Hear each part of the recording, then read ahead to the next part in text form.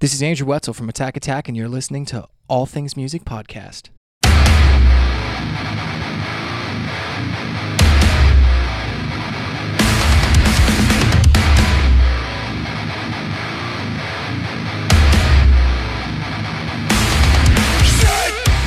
are now tuned in to All Things Music, presented by Liquid Sound Records. Here are your hosts, Ryan Katz and Ian Illyrian. What is up, ladies and gentlemen? Welcome to another new episode of All Things Music, presented by Liquid Sound Records. I am your host, as usual, Ryan Katz, with my boy Ian Illyrian on the docket. What's up, Ian? What's up? How y'all doing out there? I mean, everybody's doing good, I guess, for what this world is currently. Before we get into what we're going to get into today, I want to explain why we haven't had an episode since mid-July. And really, what it comes down to, in my mind, and I'm an avid listener of podcasts. I don't know if you are, Ian, but I really like to listen to other podcasts to see what works for the people that are doing it right, and what kind of flow they have, what kind of quality they have, etc. And I've noticed with the ones that are really, like these days, only doing remote podcasts, the quality is diminished unless the guest that's like far away has a similar setup to what we have or whatever, so that the audio is much more clear. Because a lot of these Zoom calls, Skype calls, whatever, you get a lot of like reverb from different guests. We had Taylor Wallace on remotely, and I mean, it went really well, but it wasn't the same as if he was here. So what I'm trying to do with this podcast is make sure the listeners are getting quality where it's like they're in the room with us, rather than just like, troubleshooting whatever it may be.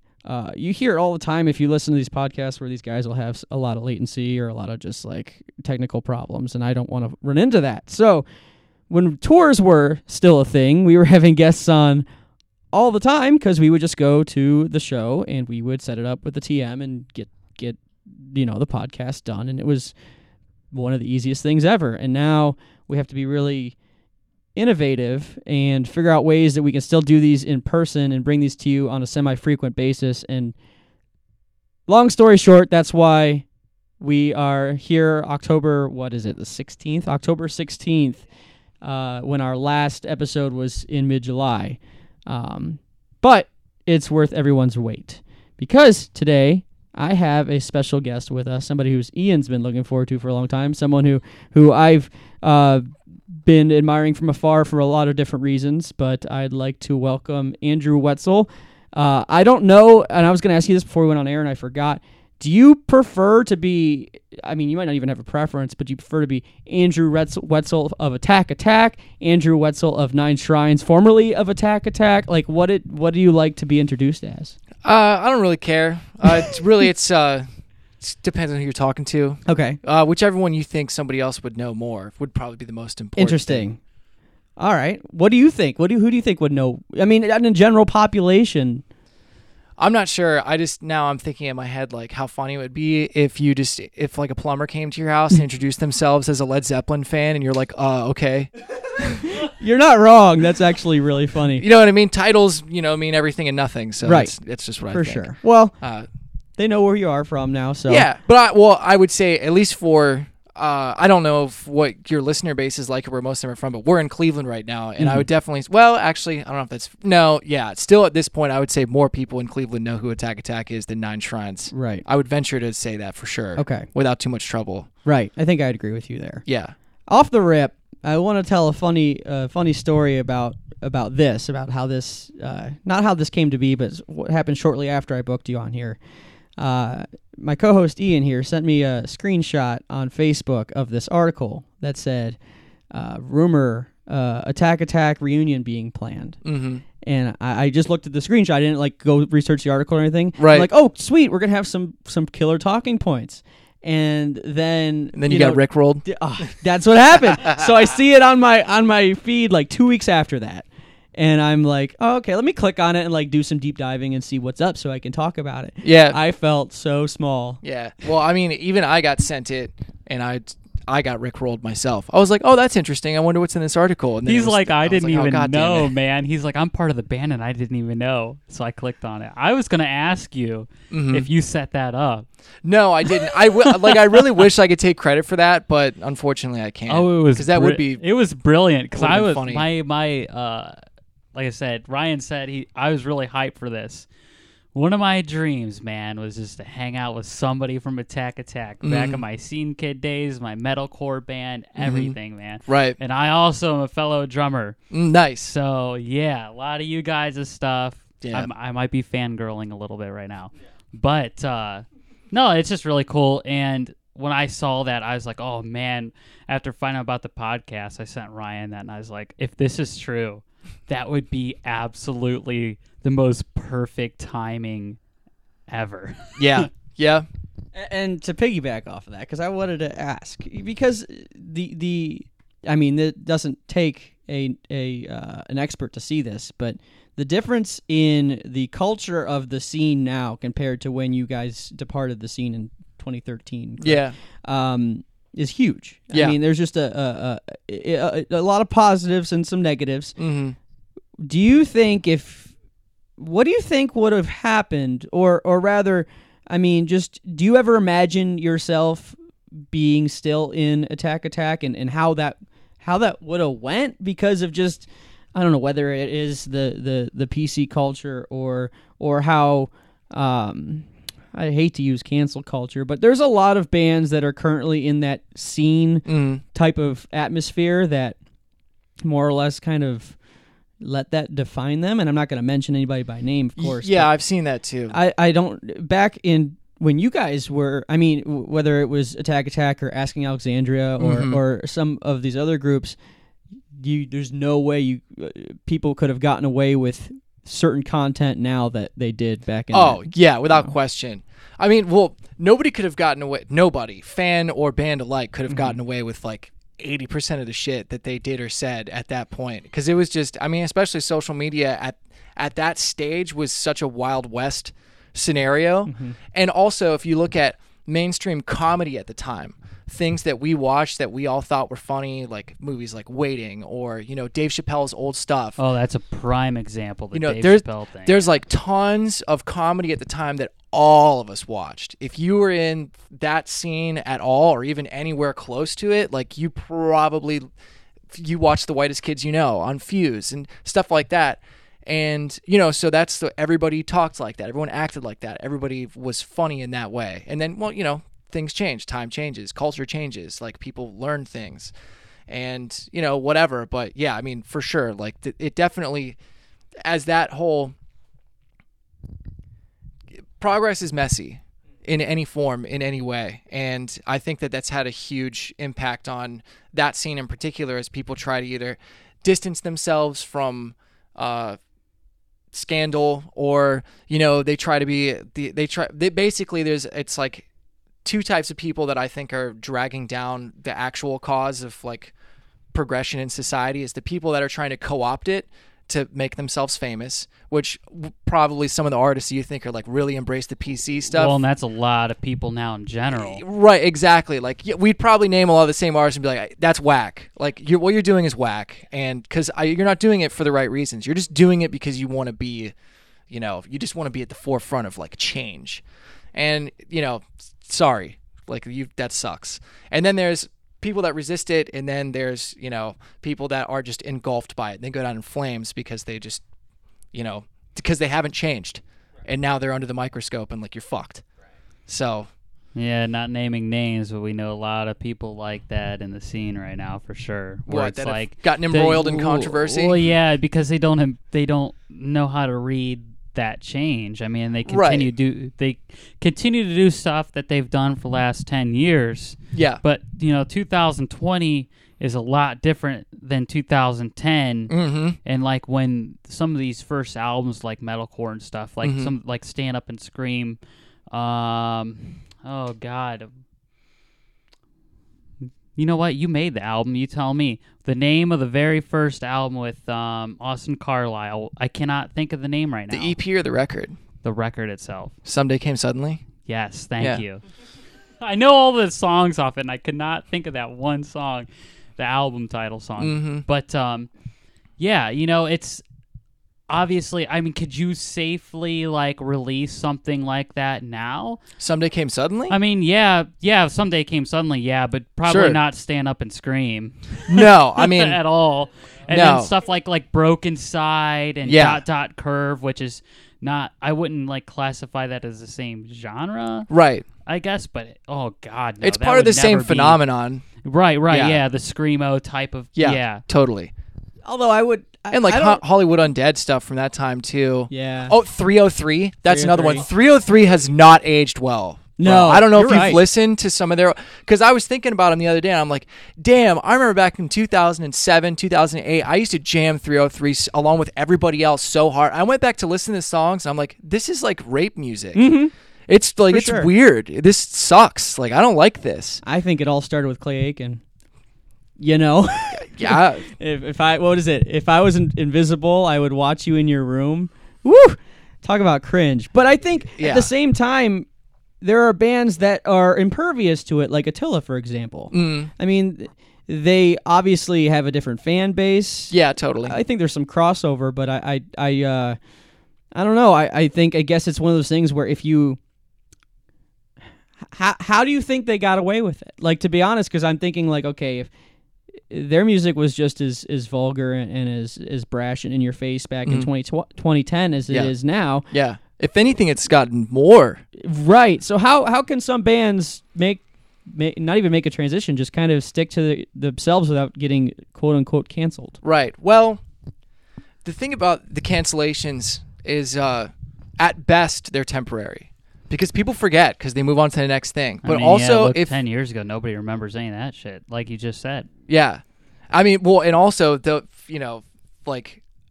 I've scrubbed a lot of stuff from social media that, not necessarily because I thought anyone would think anything of it, but just I have an automatic thing on my Twitter timeline that tweets over 3 months get deleted automatically. And I don't know if it's still running right now, but I mean, I'm personally try to be really careful about curating what I say. And then if I look at it and I go, this could be misinterpreted. Like, that's not what I Yeah. meant, but now that I'm reading it again, I'm like, I could definitely see somebody misinterpret it. And that happens all the time, especially for me because I have an extremely dry, sarcastic sense of humor. Yeah. And, sometimes you fire a shot and it doesn't hit the target at all. And Oh, someone's we're like pissed that and- too. Well, I didn't mean it Yeah. like that at all, but for like Attila with Franz in particular, he doesn't give a fuck. Like, that's what he wants. He thrives off of that conflict. But in the reality, when you look at Attila, and I mean, I'm not an expert on their music and everything, but it's not much different than what I see in like hip hop culture as far as the kind of topics that they riff on and stuff. Like, I don't really see anything in their music or in general that they do that's really that bad. They're just edgy. Right. Like, he's a meme lord. Like, he's an edge lord. Yeah, he's got the OnlyFans thing now. Like, he's doing stuff that just pushes the envelope, but it's not out of the ordinary. It's interesting. It's out of the ordinary in the sense of the package that he's putting it in and the way that he advertises himself. But there's nothing he's doing that's like new or crazy. But he's loud about it, and people hate him because he doesn't give a shit. Like, you can try to cancel him, that's fine. But if he doesn't give a fuck and he just keeps doing his stuff anyway, that's all you have. And that's where cancel culture gets this big dick, where they think if they put enough pressure on someone that they'll do what they want. And most of the time they're right. Like, big corporations bend the knee constantly when they probably shouldn't, because they're encouraging, bad behavior.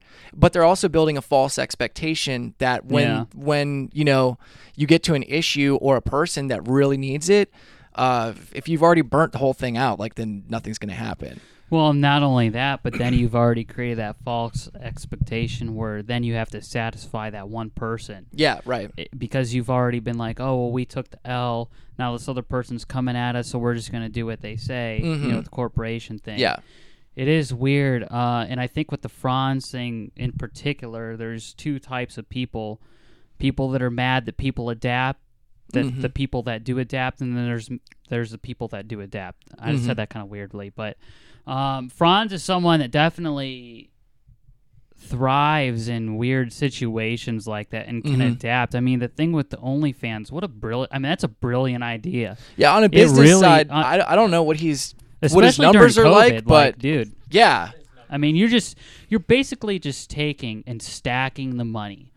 And not many male figures do things like that. Right. Obviously, there's an exponential increase and difference in female figures as opposed to male. Mm-hmm. So the fact that someone of Franz's stature in an already kind of secluded market to begin with does something like that, I mean, it's personally, and I probably the weird one in the room, but I think it's a great business move on his end.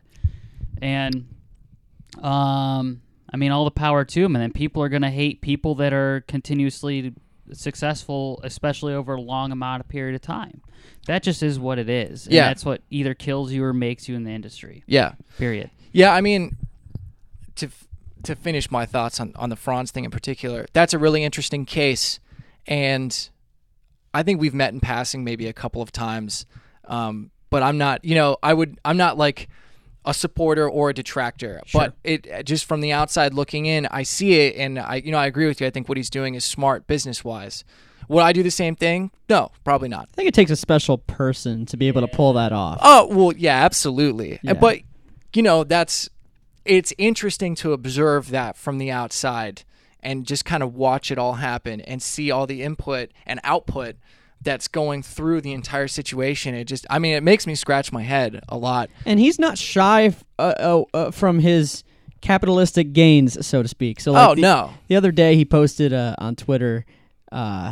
He posted like a screenshot from, I don't know if it was a bank or from some financial company that he has, but it said, you spent $10,000 less this month than last month or something ridiculous. Right. And it's like, bro, all right. And he's got his GT3 RS. He's got the nice house. He just bought a new G-Wagon. So he's balling out and he's doing it, like you said, no fucks given. So I think we're at a point, if you don't give a fuck that much, everybody else is going to start not giving a fuck. Yeah, well, you're going to attract people that want to be a part of that. Right. And then it doesn't matter because you can't alienate that fan base. So you can try all you want to tell him to fuck off, but it doesn't mean anything because the people that support what he does and are into that still and like think that edgy, meme lord stuff is tight, then they're not going to be convinced otherwise. They don't give a shit.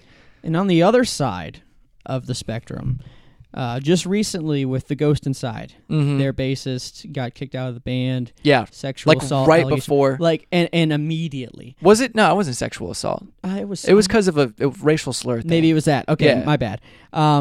It was for something egregious. Yeah, and they, they pulled the trigger pretty quick, and we're like, hey man, we gotta say bye bye. Yeah, because it was kind of during that time. I don't know if it was like last year. There was a certain time period where it was trendy to like kick out your band members. Yeah, it was like immediately before or during their last release. Yes. And they just came out a month ago and said, we did this too quickly. Yeah. We don't see, there's not as much evidence as we thought there was. They didn't say we're going to bring him back. But I hope it's like a hindsight to other bands that, like, okay, or not even bands, just in general, but don't act so quickly. Like, make sure you have everything, because yes, of course there's obviously guilty people out there. There's horrible people out there that are in bands right now. But there's a lot of great people that do this for a living, and we've seen how quickly it can go away in the COVID era. So why even make that worse with other factors that are in our control? I just think sometimes, unless it's like really like, okay, the dude's on camera saying the N-word or something ridiculous like that, right? Take a second, step back. Your brand is obviously extremely important when you're in a band. You have to make sure that you stay relevant, but even more so you stay squeaky clean. Yeah. But in doing so, don't make decisions that are going to actually hurt you more in the long run, which I think that's part of it. Well, I mean, sage advice, but easier said than done for sure. But yeah, I mean that's another thing that I have kind of a beef with, just the whole like PC movement, is that it's very mob justice-y. It's very pitchforky and torchy, and there's very little justice in a lot of that. And I mean, yeah, there's a lot of crossfire, and there's also, I mean, we see it all the time, and a lot of this doesn't get ignored. But I mean, there are tons of false accusations out there, and that's a problem. And when you work too fast to be like, yeah, I just don't like that person, so fuck them, they're guilty. I mean, you see that shit all the time. People are so. I mean, even before that kind of stuff. And I was just talking to one of my colleagues about this when we were discussing marketing for bands, and I was like, I'm never going to spend another ad dollar on Facebook marketing ever again because Facebook is so fucking toxic.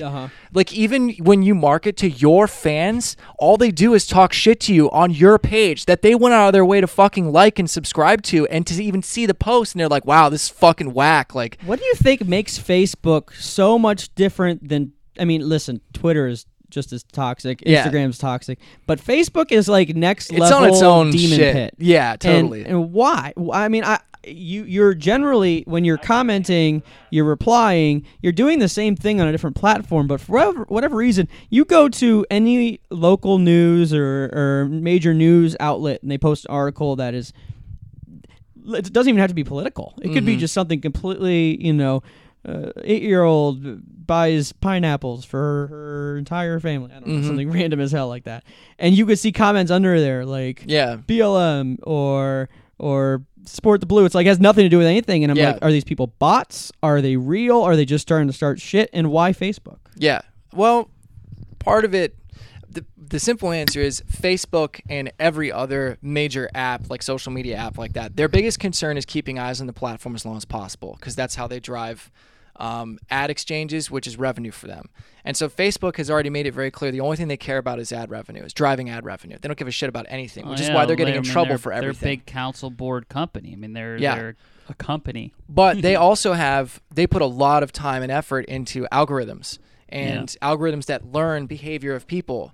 And I think what might have happened to them is they basically, Skynet has assumed control for them in the sense that the formula says that human beings are more likely to interact with the platform more frequently and longer if they're fucking pissed. Yep. So now the platform itself is just delivering you content that has made you furious. So every minute that and this happens to me all the time. Like, I can only look at Facebook for about 2 minutes at a time before I get pissed. Like, it happens to me every day. I just check to see, like, has anybody in my family done something? Close friends. I've only got like 200 friends on Facebook, and I still get pissed off.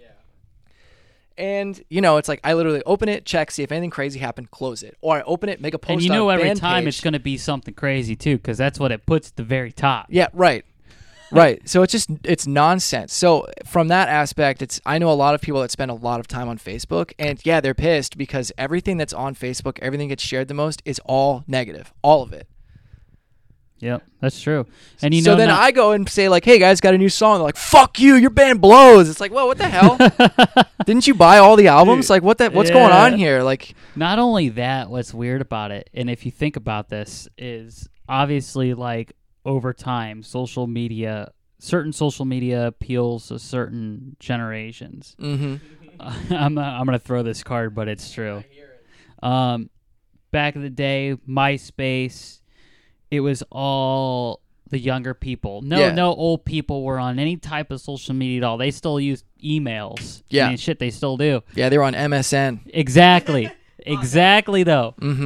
And what's interesting is then they started figuring about MySpace. Yeah. Then when your and I remember for me personally, my grandparents, shout out to them because they listen to this shit, so no offense, but they got on MySpace. I couldn't talk as much shit. So then, you know what I did is I made a Facebook account. Yeah, right. Yeah. Now over time, the majority of people I'm friends with and the majority of, my group, because that just was a time period, is on Facebook. Right. But then the problem is now they're on Facebook. And yeah. It's just, now the thing is TikTok. Now, do I go on fucking TikTok? Hell no, not really. Not really, except for music stuff or... I don't know. I've been thinking about going on TikTok. I don't even do it for that. Yeah. I mean, yeah, shit. So you got a little bit higher standards than what I do, but... I looked at it, I'm like, this doesn't vibe with my voice on social media. Name one younger person that does not have TikTok and talk about it constantly, like how we used to talk about Facebook. Yeah. And MySpace. Yeah. I mean, seriously. They all do, yeah. Yeah, And that's what I'm TikTok is a saying. very Gen Z and forward platform. And you know, it's weird because and I've been thinking about this a lot recently. Is the older I get, the less tolerant I become. Mm-hmm. And it's weird because I think it's because I know more and I just expect certain things to happen in return. Mm-hmm. So now I just got this jaded view. So now imagine if you're 60 or 70 and you're on Facebook. Yeah. And it's just constant, oh, well, this person posted this. I'm going to give them peace of my mind like it gives a fucking shit anyway. Yeah, right. You know, and that's so Right. then because, like you said, the Facebook AI, it puts that shit at the top because they know what engages. Yeah. And it's just negative, and now that's Yeah. the whole platform. Yeah, and that's what the money's driving, because you spend money to get likes, you spend money to drive engagement, you spend money to do a call to action. So it's like the money that you put in the platform is literally just being turned into negativity. You're taking American currency and turning it into anger. It's really amazing. Yeah, it is pretty amazing. Did you watch The Social Dilemma?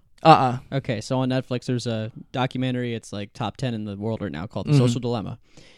Talk about getting pissed. Yeah. Because this documentary, they interview all like the, not founders like Mark Zuckerberg or anything, but they interview the people that were on the ground floor of Facebook Yeah. and Instagram Mm-hmm. and these other and Twitter and stuff. And these people are like, we thought we were creating something amazing. And Yeah. now we have so much regret Yeah. because of what it's done. And there's great things it's done. Of course, Yeah. I wouldn't personally have a job without Facebook, Yeah. but It's like splitting the atom. it is. Like, well, we made the bomb, but we also have nuclear energy, which is pretty sweet. Yeah, right. So it's But it tough. seems that this is being used more for bad than good. So what I took away from the documentary was much more nihilistic than what most people took away from the documentary. Right. The documentary talks about, again, how algorithms will feed you misinformation, how bots will take over different posts and do all these things. And my takeaway is that in a very general sense, and this is something that is, I'm sure, going to blow back at me, but humans are not smart. Mm-hmm. Humans are very impressionable people. Mm-hmm. And because of that, especially in the political climate we're in, no matter what side anybody's on, Mm-hmm.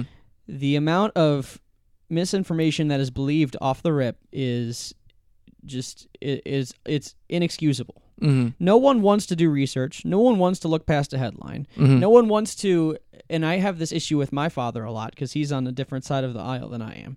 And he sends me these sources or these articles of different things from joeschmo.com, like Mm-hmm. a website that was built by some blogger in his basement doing whatever. Mm-hmm. And I say, okay, I'm willing to read about this subject if you can send it from a reputable source. Mm-hmm. And what I mean by a reputable source doesn't necessarily mean mainstream media. Mm-hmm. It just means a source with an editorial board, a source with filtration, a source that has where you're not just literally pressing enter and it's on a website. There's steps to get it there. Yeah. And 9 times out of 10, I don't get that.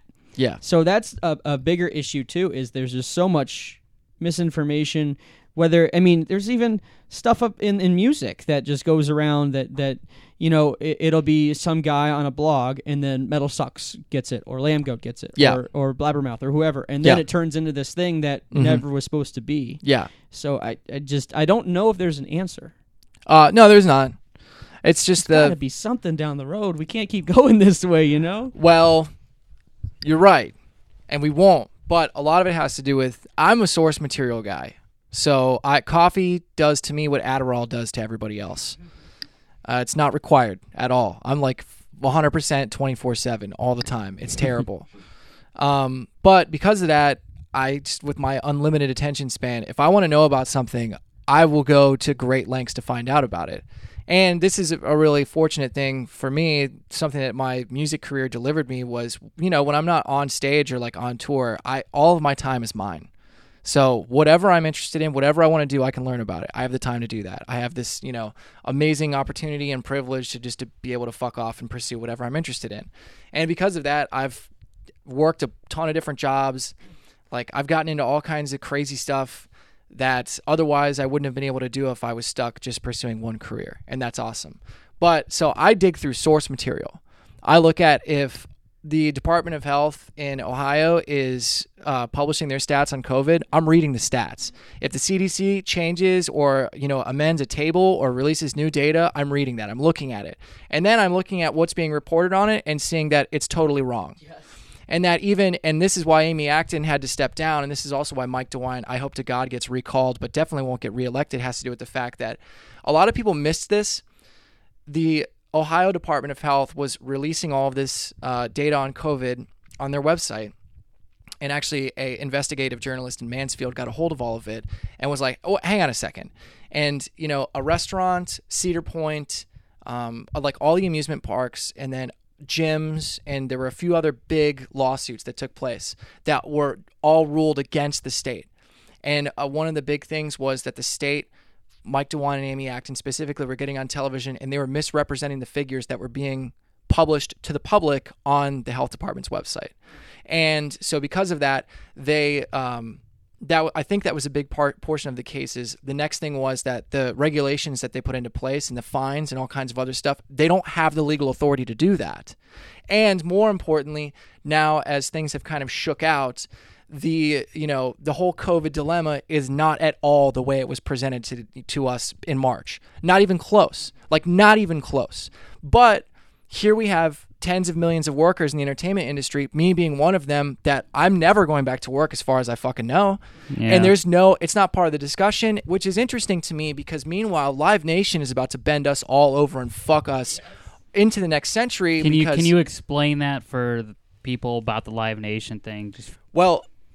So in a short TLDR. Yeah, so right now, about 90% of independent music venues will very likely not be able to return to business because all of them were scraping by week as it is. And that's for a variety of reasons. So there's going to be an enormous vacuum in the concert space specifically at the end of this whole fucking disaster, which we don't know when it's going to end or how or if there's no plan.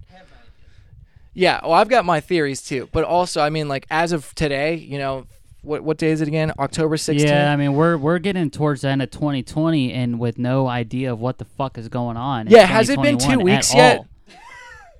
Yeah. We've been in this shit for... Dude, my last job was March 8th. Okay, think about that. And I had a big year lined up for all kinds of shit. Yeah, we did too. We had all type of shit, and it was like, oh, this year's going to be popping, and COVID. Then we're like, oh, well, it'll be a month. It'll be 2 months. And then it was like, holy fuck, no, nothing's ever going to happen. Yeah. Out of that. I manage musicians for a living, mm-hmm. so I feel you. Yeah.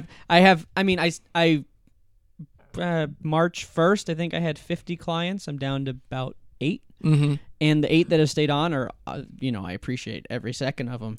Mm-hmm. I've not been able to send them as many opportunities by far as I used to, and I'm really struggling to be innovative in that way. Because there aren't any. No, right. Yeah, there's nothing. It sucks. My only saving grace is the fact that last year I started a custom gun company. Oh, really? So that was... Can you plug that real quick? Yeah, it's called Central Ohio Cerakote, and we do custom gunsmithing, and Cerakote is a type of coating, and we do all kinds of crazy custom camos and all kinds of cool stuff like that. There you go. So I had just started that last July of 2019. That's when that took off. But in the rest of the time, for doing music, when I'm not doing that, I'm doing the Cerakote thing. When I'm not doing that, I work in corporate event production too with my singer from Nine Shrines, Chris. And our front of house guy, John, is the dude that got us the job. And we work out of Macedonia area is where we're based out of. But we did a huge event here at the Stan Hewitt Botanical Gardens in Akron. Yeah, it's a beautiful place, really. And we've done events at fucking everywhere. But we come in and build stages, PA systems, lighting rigs, big production stuff. And it's really lucrative. It's just kind of spotty work. So we had this huge schedule for this year, and it's all fucking canceled. We had tons of music things planned. All of it's canceled, indefinitely. Nobody knows anything. They're starting to reschedule concerts for next 2021 in the summer. Well, and if you look at it, it's not even just the summer, but you're talking the end of summer, going into winter. Yeah, July, August. Yeah, into which is that's crazy. You take one of the biggest industries in the country, mm-hmm. and then you bury it. And not only are we talking entertainment industry, but it's weird they've gone after bars and alcohol and things like that in general. Yeah, last call 10 p.m. Okay. Super hard. It's like the fucking prohibition. Yeah. I mean, there's a while where you could not drink it like for months at all. Now, and what's interesting about this and what I really have a hard time figuring out is DeWine, I don't know if you know this, but DeWine a couple days ago has made a permanent decision that for the rest of time in Ohio anyway, that these bars and businesses can now do to-go drinks. Oh, I mean, that's probably the only good thing to come out of this. But now that people can actually go out, now that things are only open until 10, no one's buying to-go drinks anymore. And then now that that's happened, now they're like, oh, well, now you can do it. So, but I mean, when we went out, we changed just bought like 10 beers at last call and then sat there and kept drinking them until 1 when it actually had to close. What's the difference between things being open till 2 or, 3 like they used to be and 10? I'll take there is no difference for 500, Alex. And if like, anything, you're creating a more concentrated group of people because they all go at 9. Yeah.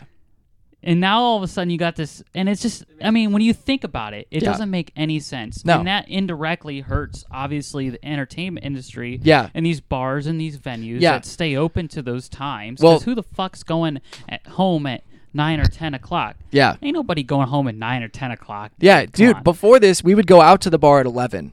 That's like when you would go out. Oh, yeah. Yeah. Oh, yeah. Ridiculous. Oh, Yeah, I mean, it's college. nonsense. But to go back to the Live Nation thing, so they know that they're going to be the only game in town left. And because of that, they made a big announcement several months ago, which is horrible. But so they're reducing artist guarantees 20% across the board. If you cancel a show, you have to pay them double what they were guaranteed to pay you. If they cancel a show, you get half of what they guaranteed to pay you, which is fucked. Like, that's totally This fucked. has to be litigated. There's no way they can get away with this. They can do whatever they want because if there's no competition, whatever. Also, There's antitrust laws that could.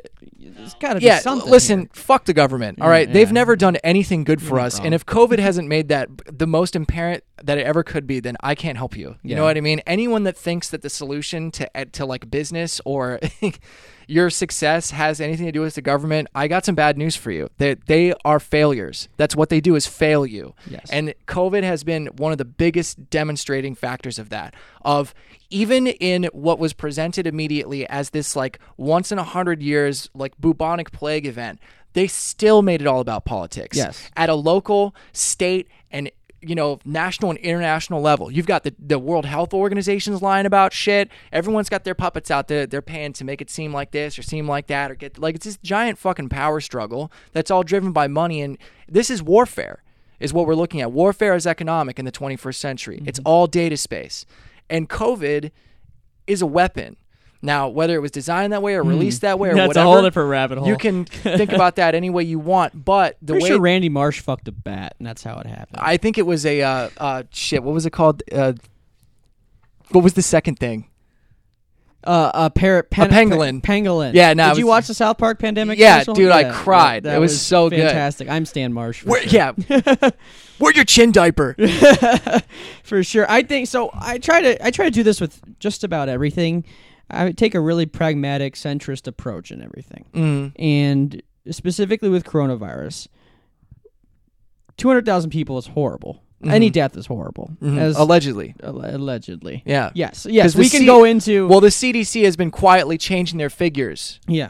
So now you only have 9,200 deaths that are singularly attributed to COVID. Okay. The remainder have between 2 and 6, but the average is 3.4 comorbidities, meaning you have 3.4 serious fucking health issues on top of corona. So that changes it. Then if you reduce it by age group, or if you're in, I forget what the term was, it's like a controlled community. Basically, if you don't live in a nursing home or a prison, like fucking whatever, if you remove just those two outliers from all the data, it knocks out like 80% of it.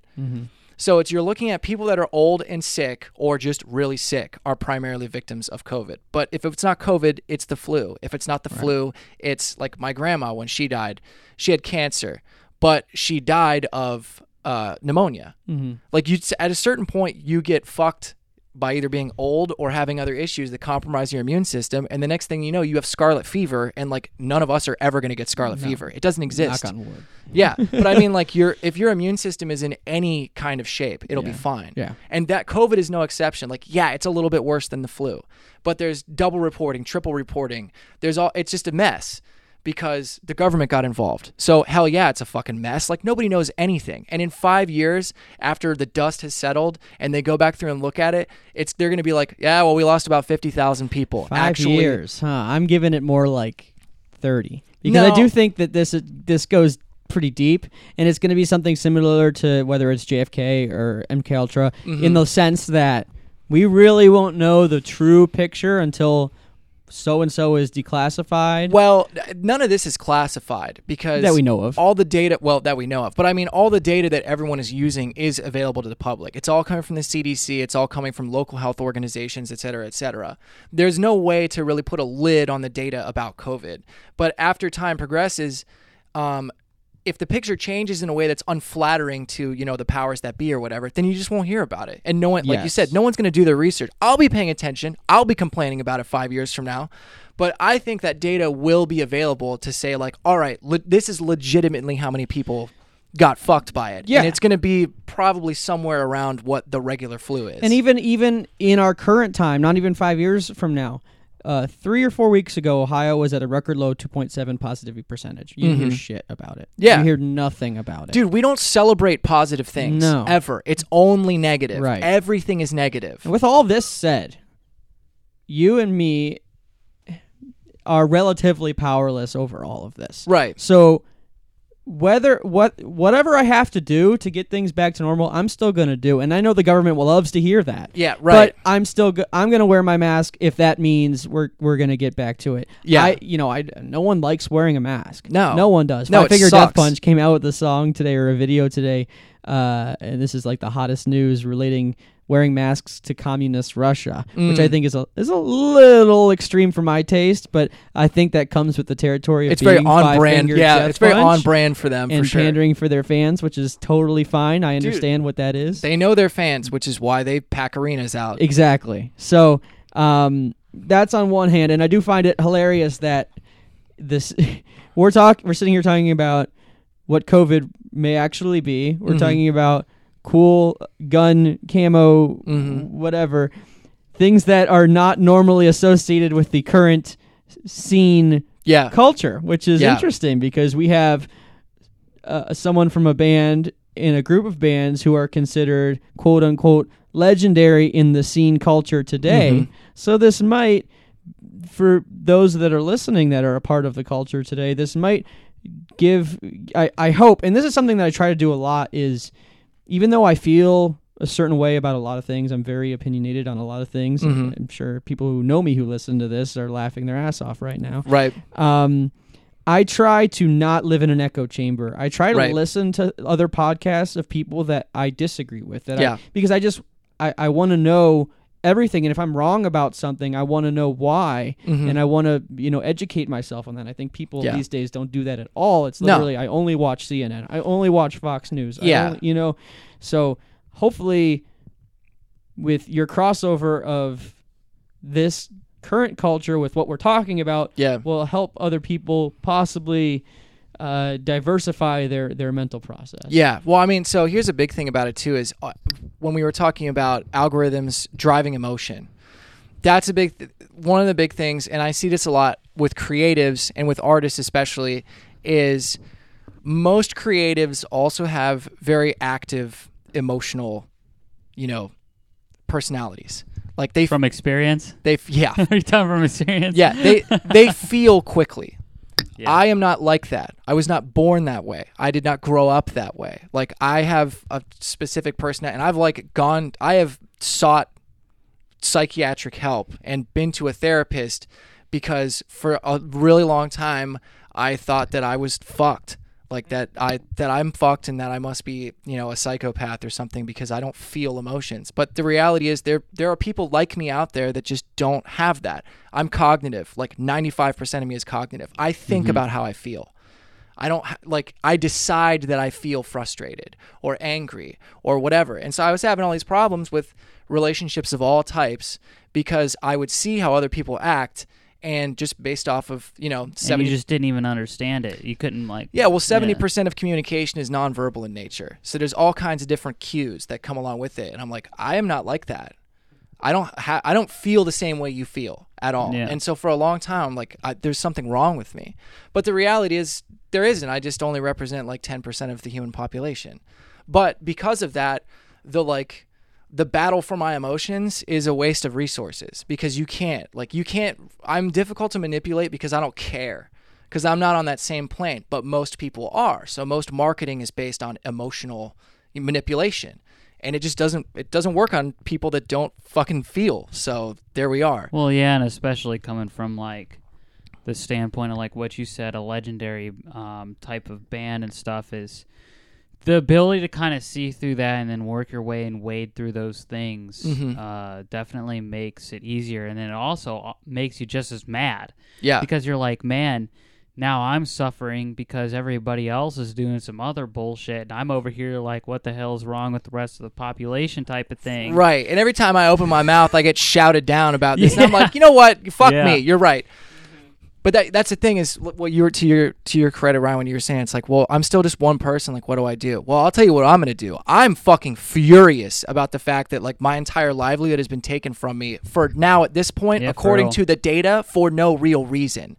And now they're backing it off and making these weird, stupid regulations about, well, you just keep the to-go beers because that's the only thing that's polling well. Yeah, I mean, what the fuck is that, dude? Dude, you legally let me buy 12 beers at 10 o'clock and continue to sit there and drink them until 1? What? Then why bother? Just keep it open. Make one last call. Go back to 2. Make it 3. Who fucking cares? Well, and they seem to be, with their little, what do I call it? They put together that group of people that go to the bars undercover to shut them down. Yeah, narcs. We call them narcs. Yeah. Thank you. Yeah, they're snitches. Clarifying it up. And if anyone didn't remember, Dude, snitches get stitches. It's like they're on this weird conquest. I want to know, who did they hire to do this? To just kill every single... I mean, honestly, we're obviously kind of from the same... I mean, we're from the same area, Northeast Ohio. Yeah. We used to have clubs and bars and venues. Yeah, we used to have fun. Yeah, you remember that? A lot of them. Yeah, not and that shit they did all this in a year. Yeah. And we're talking about, under a year. Mm-hmm. And we're talking about who the fuck knows when until we go to. I mean, how much more can they kill? They're going to kill what's ever left, and then all these big... And you know what would be interesting, and this may be really far-fetched and really down the rabbit hole, is obviously the people, these political figures are have their hands dipped into a lot of different things financially. I would be really curious to see... Obviously, certain venues aren't closing and they seem to be fine. What they have their hands dipped into and what they don't. Obviously, there'd be no way for the common people to see that, but they've went on this weird crusade of seemingly targeted places. Yeah.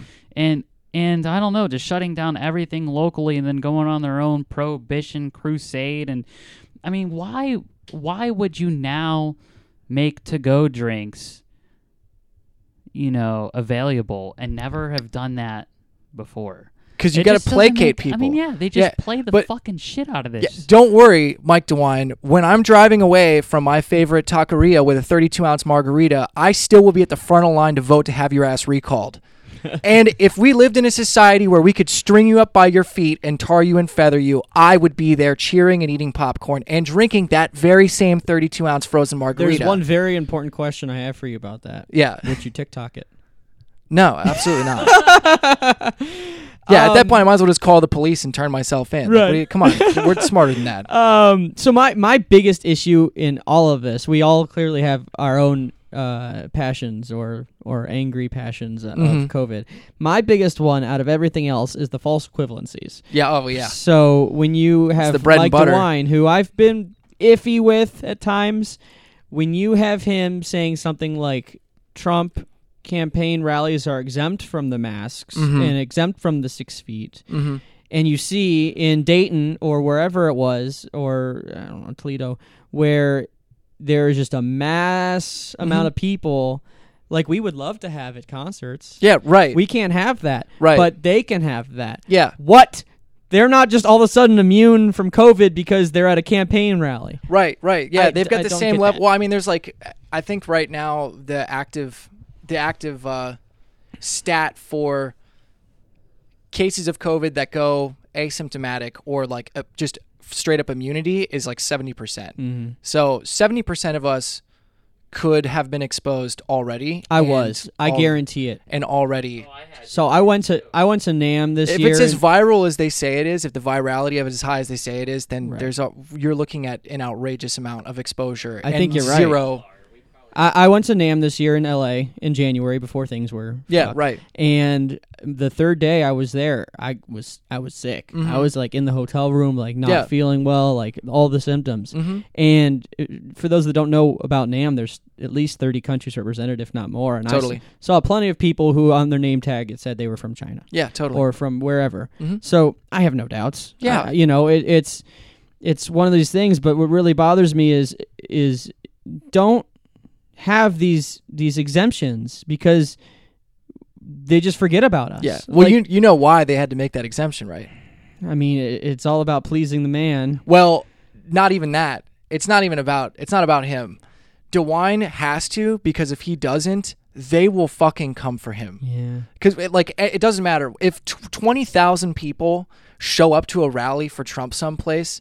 They're doing it because they're already foaming at the mouth. Right. That is not a crowd that you want to piss off. No. If they're already going to turn out in the same numbers as pre-COVID, like during a whole global pandemic, they're fucking furious.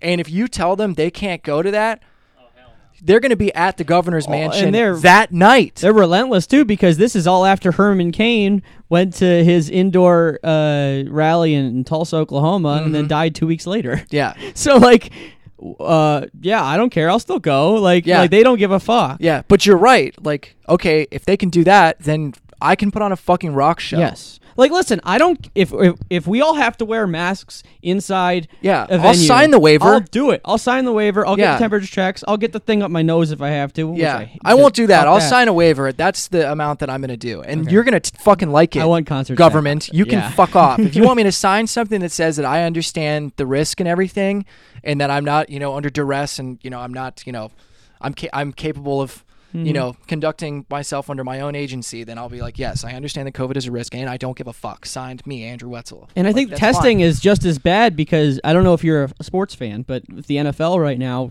I've heard about a lot of, the whole rigmarole that's going on yes, there. there's a lot of false The whole positives. circus. A lot. Yeah, and it depends on which test you're talking Yes, about. the PCR tests are not reliable. Yeah, some of them it's like a 50+% false.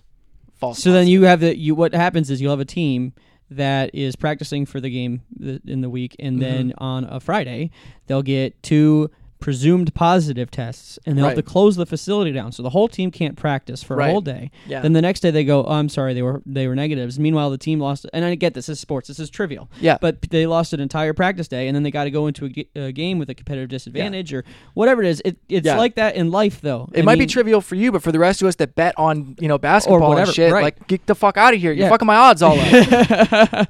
for sure. I'm on FanDuel crying. Like, For what do you want sure. from me? I'm just kidding. I don't do that. But I know people that are very serious about it. But yeah, I mean, that's chaos. But it's unneeded chaos. That So what is and again, this is going to sound tinfoily, but what if there is some sort of cabal going on where the government, whether they saw an opportunity, which you can say similar to 9/11, saw an opportunity type of thing. yeah. If they saw an opportunity with the virus, meaning they didn't deliberately put it out, which I don't believe that. I think there's suspicious things in Wuhan, but I don't think the United States deliberately did anything here.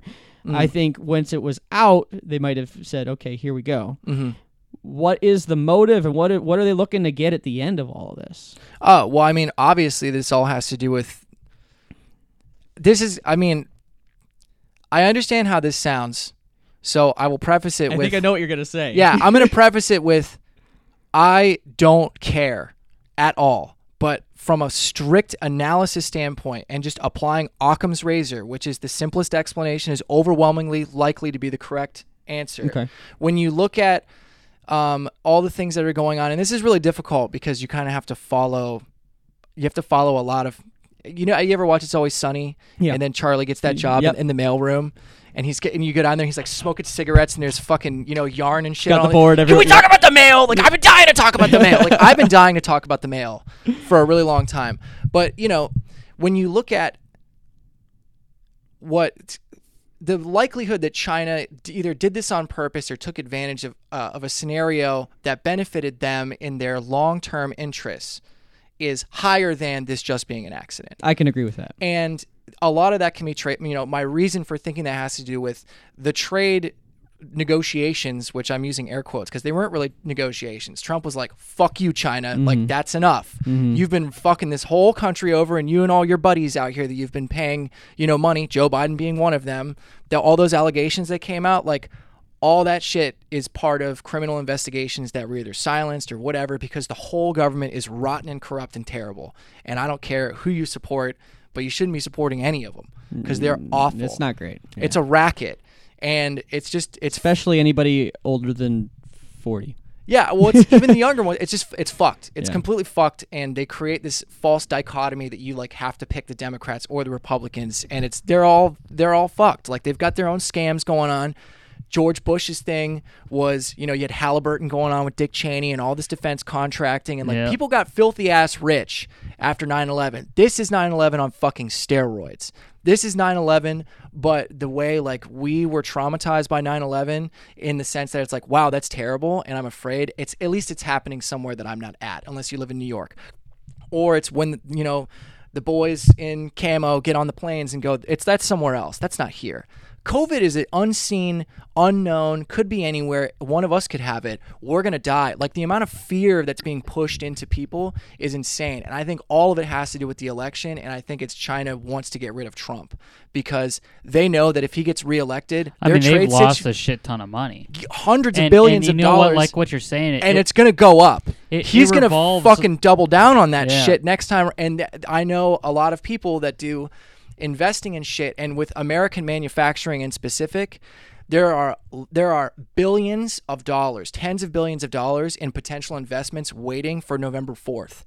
That if Biden wins, that money's going back to China. It's like just if like a Trump massive wins, bet. They're That's what it making is. multi-billion-dollar investments in manufacturing in the United States.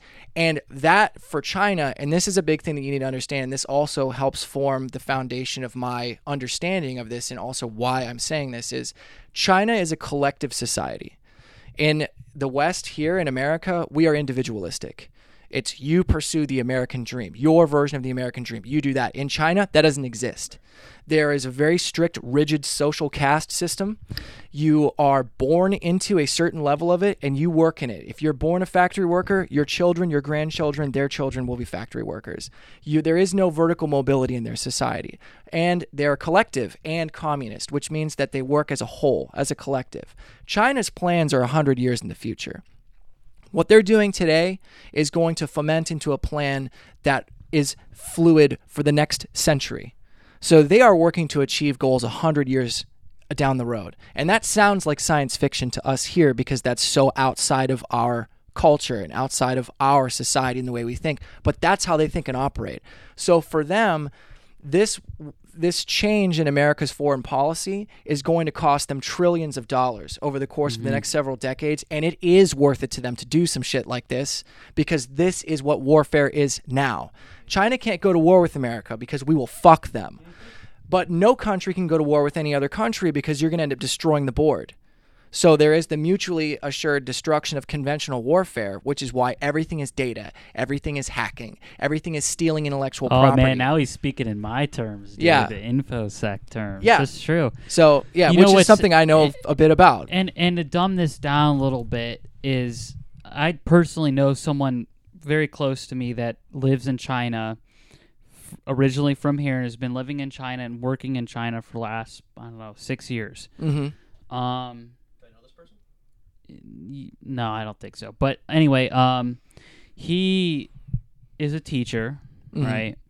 And their social class for people, so you understand, is you will literally have, and there is no in between at all. You know, like how people around here in a capitalistic country, they drive all types of different cars. In Mhm. China, everybody drives Lamborghinis, Mm-hmm. and then everybody who doesn't drive a Lamborghini rides a horse. I swear to God. Yeah. No, you laugh, but I'm serious. It's 100% true.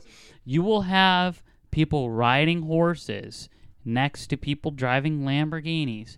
And the whole thing about China is it's all the real estate's locked. Yeah. If you didn't know that. And that plays a big factor into all that because that's how they kind of control. Same thing with the United States and the like red light district type of thing that we have going on.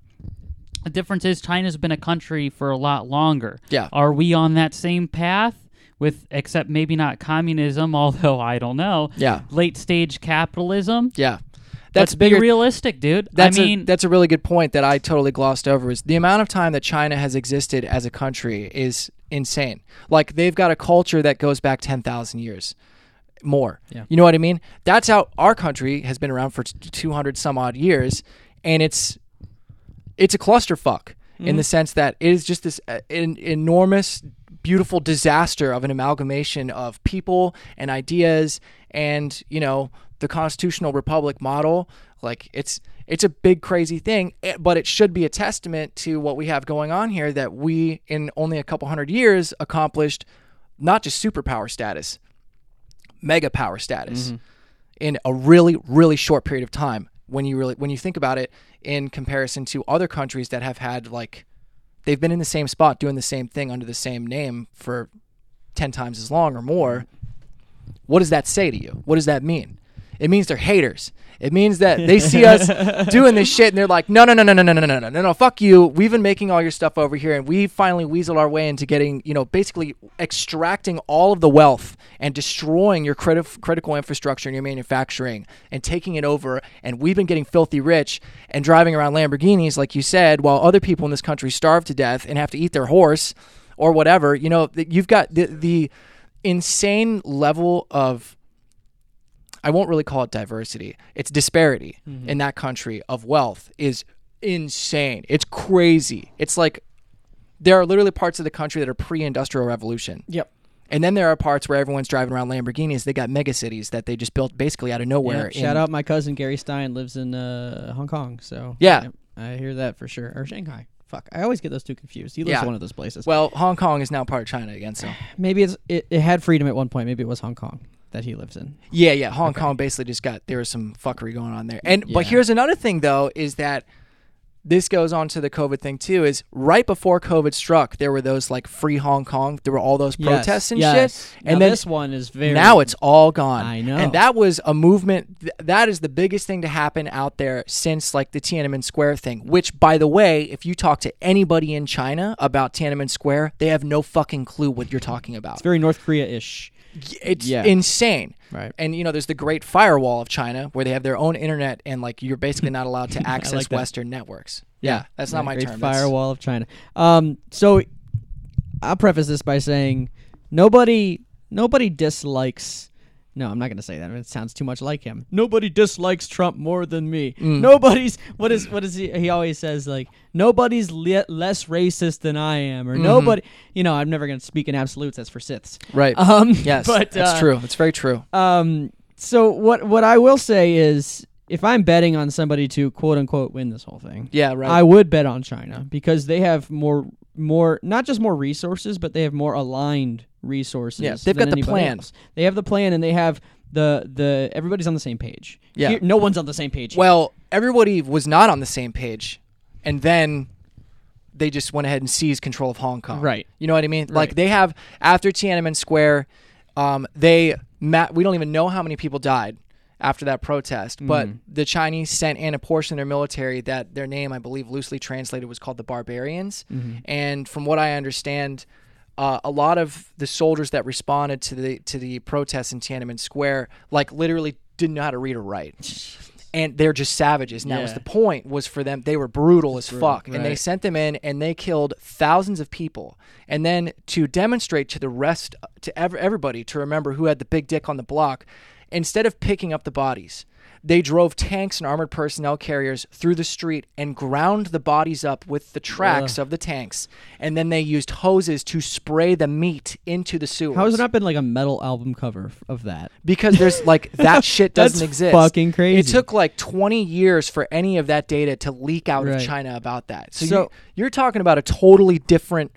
That kind of force of will, that sheer force of will, that level of communism can exert onto a population is something that people out here do not understand. They have no frame of reference. Right. So I'm going to make 2 points here, and then I want to transition to something else. Yeah, let's talk about music again. Yeah. The 2 points I want to make first, real quick, is I am not a huge conspiracy guy. I'm really not. I'm very pragmatic, where I have to really see to believe. But I will say there's something in me that, not just anecdotal, but I really have done some deep diving. I kind of feel like powers that be, whether it's intelligence or defense or other countries, I really, even let's say Donald Trump didn't word vomit all the time. Let's say he actually was presidential. I still think there are some powers here that are going to make it impossible for him to win. Oh, they're definitely working on it. That's for sure. Impossible. Yeah. You know? I think COVID's an example of that. I think it is. I mean, because it's again, Occam's razor. It's like, that's really convenient for this to happen. And now the mail fraud thing, all this it's like every other day I see some shit about mail being thrown away in dumpsters and like, does it have ballots? Well, some of it does. Right. And it's like, it doesn't seem like a meaningful amount. But you're exactly right. I think this is going to backfire too, because here's why. And then I want to move on to something else I have in mind. But here's why. When you do something like this with a pandemic, and if it turns out to be, as many of us are leaning towards, is that it's not as serious as it is. Yeah. When something actually serious, this is a cry wolf here, because when something actually serious happens, right, we're so fatigued. If it happens to this generation, we're like, no, fuck you. And then it does happen, and we all die. Fool me once. Yeah. Yeah. So I have a feeling this might bite all of us in the ass. Yeah. You know, Yeah. it's gonna be kind of scary, but we'll see. Yeah. What I wanted to transition back to music. So, well, if something actually happened, they just wouldn't tell us. You're right. That's the rule of And then thumb we here, would I just think. die anyways. Yeah, right. Yeah. Morbid. So either way, can I die at a concert, please? Like, fuck off. Seriously. Get out of my life. Jeez, big brother. So what I wanted to ask you about was with Nine Shrines, and when you were in a tag for, do some math, Ryan, 13 years? No. It was like 6, 7. I'm not good. It was like 07 to 2013. Yeah. That would be 6 years. Thank you. And then when did Nine Shrines begin? I met Bayless in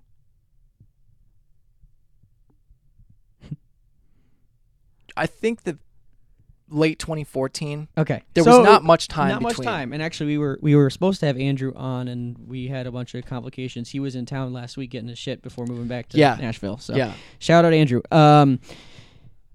So you really went in the spectrum of rock. I'm not talking about the spectrum music, but you really went from one end to the other in regards to going from seeing post-hardcore to what some may title as butt rock, or active rock, modern rock.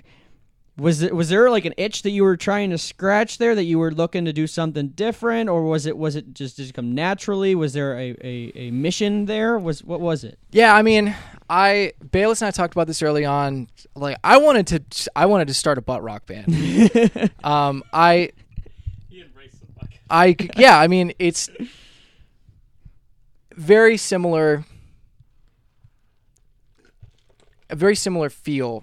So with Attack, that our sound, that band was very much so on our terms. And I don't know if you guys all remember, but people hated it and were really mean to us for a very long time. I did not hate it. I was there from the very beginning. Yeah, that's when I first heard those sounds of that Korg, man. Ooh. Yeah. Whatever, the micro Korg. Yeah.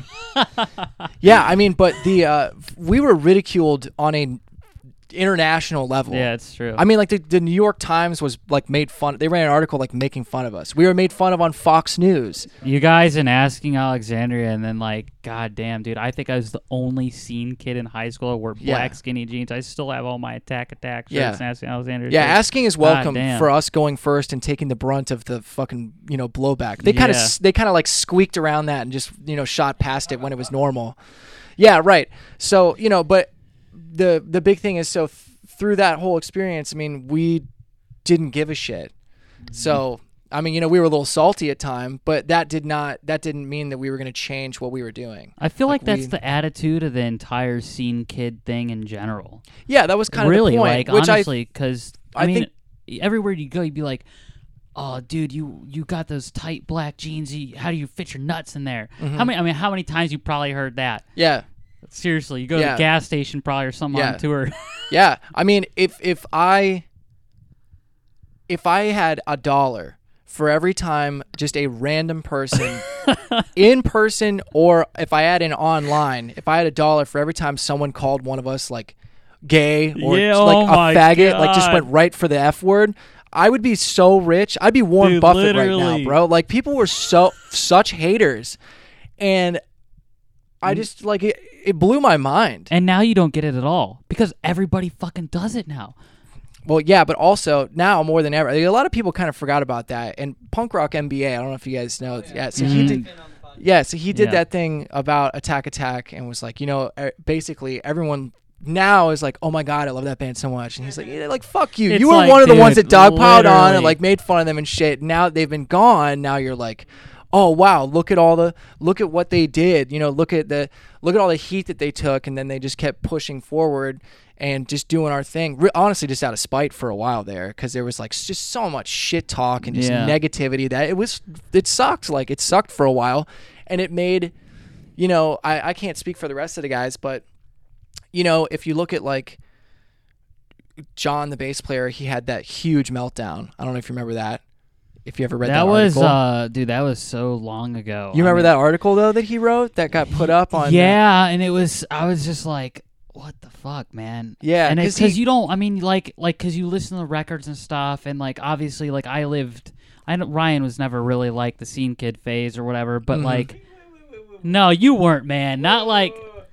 I was not. Okay, so we can break this down, but like, I had the jumper pants and I had the Slipknot shirt. Right. I had the permanent marker, my nails black and stuff. Yeah. But I was like, I always walked the line between burnout and scene, because I never wore like makeup or I got no hair. I didn't even have hair then, and like I'm still this way. I just like metal. Like I love metalcore, deathcore, and all that stuff, and I also like just regular old new wave of American heavy metal or you know what I mean. So like that, I think my aesthetic kind of mimicked that for a little bit until I became a normie in high school. But in middle school, I definitely had that. Yeah, but to break this down even further, just for the record, you ain't never had to straighten your hair every day, man. Yeah. Dude. And you know what I'm talking about. Oh, I know. That aesthetic, and then, wearing a jump pants is one thing, but when you wear the skinniest Social Collision rude pants from Hot Topic, and you know what I'm talking about with the X's on it. Or before that, we literally had to like buy jeans from Hollister and shit. Yes. They weren't even like making, air quotes, jeans for men that were skinny And yet. do you know what it's like to go to the fucking female section and buy black skinny jeans because no one was making it?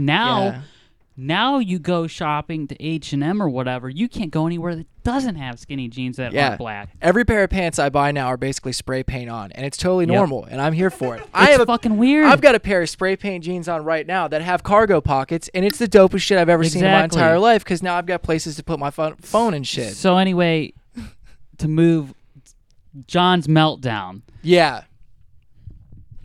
I mean, that right there, and if you know what I'm talking about, I mean, there was this, I think it was on Metal Sucks, but the headline was like, John Holgado, bass player of Attack, is the stupidest human being ever, I think is what the title of the article was. Yeah. And they just like, because he wrote this crazy article. I mean, the kid he lost it. He broke. He finally it got to him. Well, and how long have you guys were going 100% for how long at that point? Oh, a long time. It was a while. So, I mean, how beyond long can you go like that Yeah. realistically? Unless, I mean, obviously you're wired a little bit different, but I mean, even after a while, I'm sure even you are like logically thinking like, how long can I continue doing this? Yeah, shit? definitely. Let alone being an emotional person. Like, obviously, after reading that, right. he was just Yeah. piling it away. Yeah, dude. and so you can understand why Caleb treats the band like it's the haunted house that he grew up in. You know what I mean? Yeah. Like it's the house that bad things happened to him in as a child, and like he never ever wants to even talk about going back to it. But how can you not though? People honestly. brutalized him, and I understand it. Yeah. He's a much more sensitive person, and I'm not. I'm just angry. Well, I most of the remember time. even when Austin left, and God, I even remember this because I had a couple band members that was in my band that kind of struggled with this, but when Caleb first went up there, people were like, "Oh, well, he's got a certain look and he's weighs a lot more and X, Y, Z," and it's like, dude, they were, and back then, like how we first started talking about, is you would get grilled for anything. I mean, let alone Caleb was up there as a bigger guy wearing skinny jeans and shit, Yeah. and he got fucking reamed. Yeah. Have you ever seen Trevor from Black Dahlia Murder? Like, come on. I mean, Yeah. some of these guys are not in shape frontmen. Yeah, but see with Yeah, but this was like the first. But with of, metal, you're talking like that, Attack, that's which different. is first of the first. Yeah. The scene music also was way more aesthetic driven. Exactly. That's a bigger thing, Exactly. and that's not in like death metal and stuff like that. No, you It's- can look like fucking Ellen DeGeneres. Yeah, and you be can in look like death metal. shit, but if you're like sick, then it's fine. It doesn't matter. Yeah, so You know, like that's because that's not part of the gimmick. now I remember when Caleb first got up there, and he, God, I'm trying to remember exactly, but he's actually talked about that publicly and started going on this weird like weight loss thing. Do you remember that? Yeah, Yeah, and it was like, but that's what I'm talking about is you deal with an aesthetic driven scene first off. yeah, And then the fact that you're in the forefront of a bunch of shit to begin with. yeah. And he's like And then you have 15 when this is going on constant- too. Yeah, and you have constant what I mean? lineup changes. And Yeah. he was a fucking, for God's sakes, the kid was a damn synth player. Yeah. He went from being the damn synth player in the background that nobody, Yeah. hate to say it, but nobody cared about, even though I love the synth shit. Right, But, yeah. And then to the forefront person and And he was basically good. the leader. And he was really good. Yeah. Oh, God, when, like, the one, Smokeahanas AC-130, what was the name of that album? Self-titled one.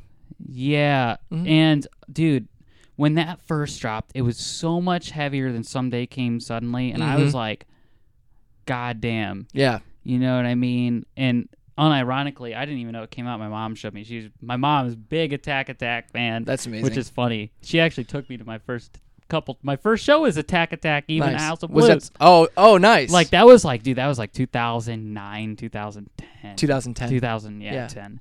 But anyway, yeah, it was just, and I think that was right when that transition was happening. Yep. When Caleb Caleb made that transition. Yep. And then that's when all that shit started happening. And Yep. then it's like you said, Caleb, like looking back, why would you ever want to go back to something? I mean, you spent years and years of this group, and then the constant lineup changes and everything else. I mean, it was. I think you and Caleb were the last original ones, right? Me and Whiting, the original guitar player, were the last two that were left standing. My person, I only was able to see you guys once at Rockapalooza. Oh, nice. That was like at the Devil end. Wears Prada. Yeah, that was at the Yes, end. Yeah. I was fortunate enough to have all access passes for that. Nice. That was a good show. Wasn't it a couple guys from Wu-Tang on the other stage? I'm not sure. Probably. That Think sounds so. right. Yeah, because there was like a hip hop stage and a metal stage, and Yeah. this is in like this fairgrounds. I don't remember where it was, but it was pretty cool. Up north somewhere. Yeah. Or I guess south from here. Well, west from here. Something. One of the directions. It was in Ohio. I know that Yes, much. it was.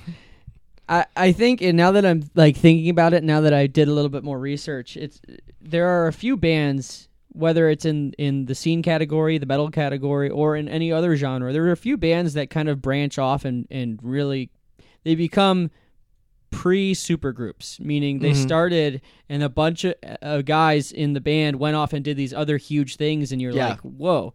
And I think when I was doing my research, Phil I'm Abomination. Mhm. I had no idea. Yeah. I just discovered them, and they've been around for a minute. And I Oh, just yeah, discovered, long time. discovered them like 6 months ago. They Oh, did a really? song with Ben Durr from Shadow of Intent.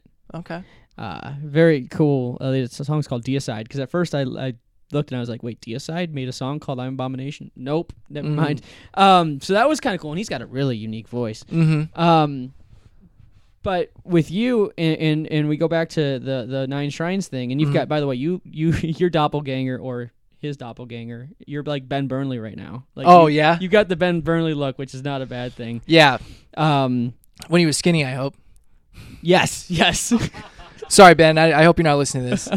If he is, awesome. Yeah. So what I think you were trying to get at was, when you were in Attack, you were doing things, on your own accord. Mhm. And I don't want to say that Nine Shrines was quote unquote playing it safe. Mhm. But when you do go for a more mainstream sound, you're also appealing to a wider demographic, and really, unless you're doing something like Puddle of Mud or whatever, Right. You're not really, inviting a lot of hate into your brand. Yeah.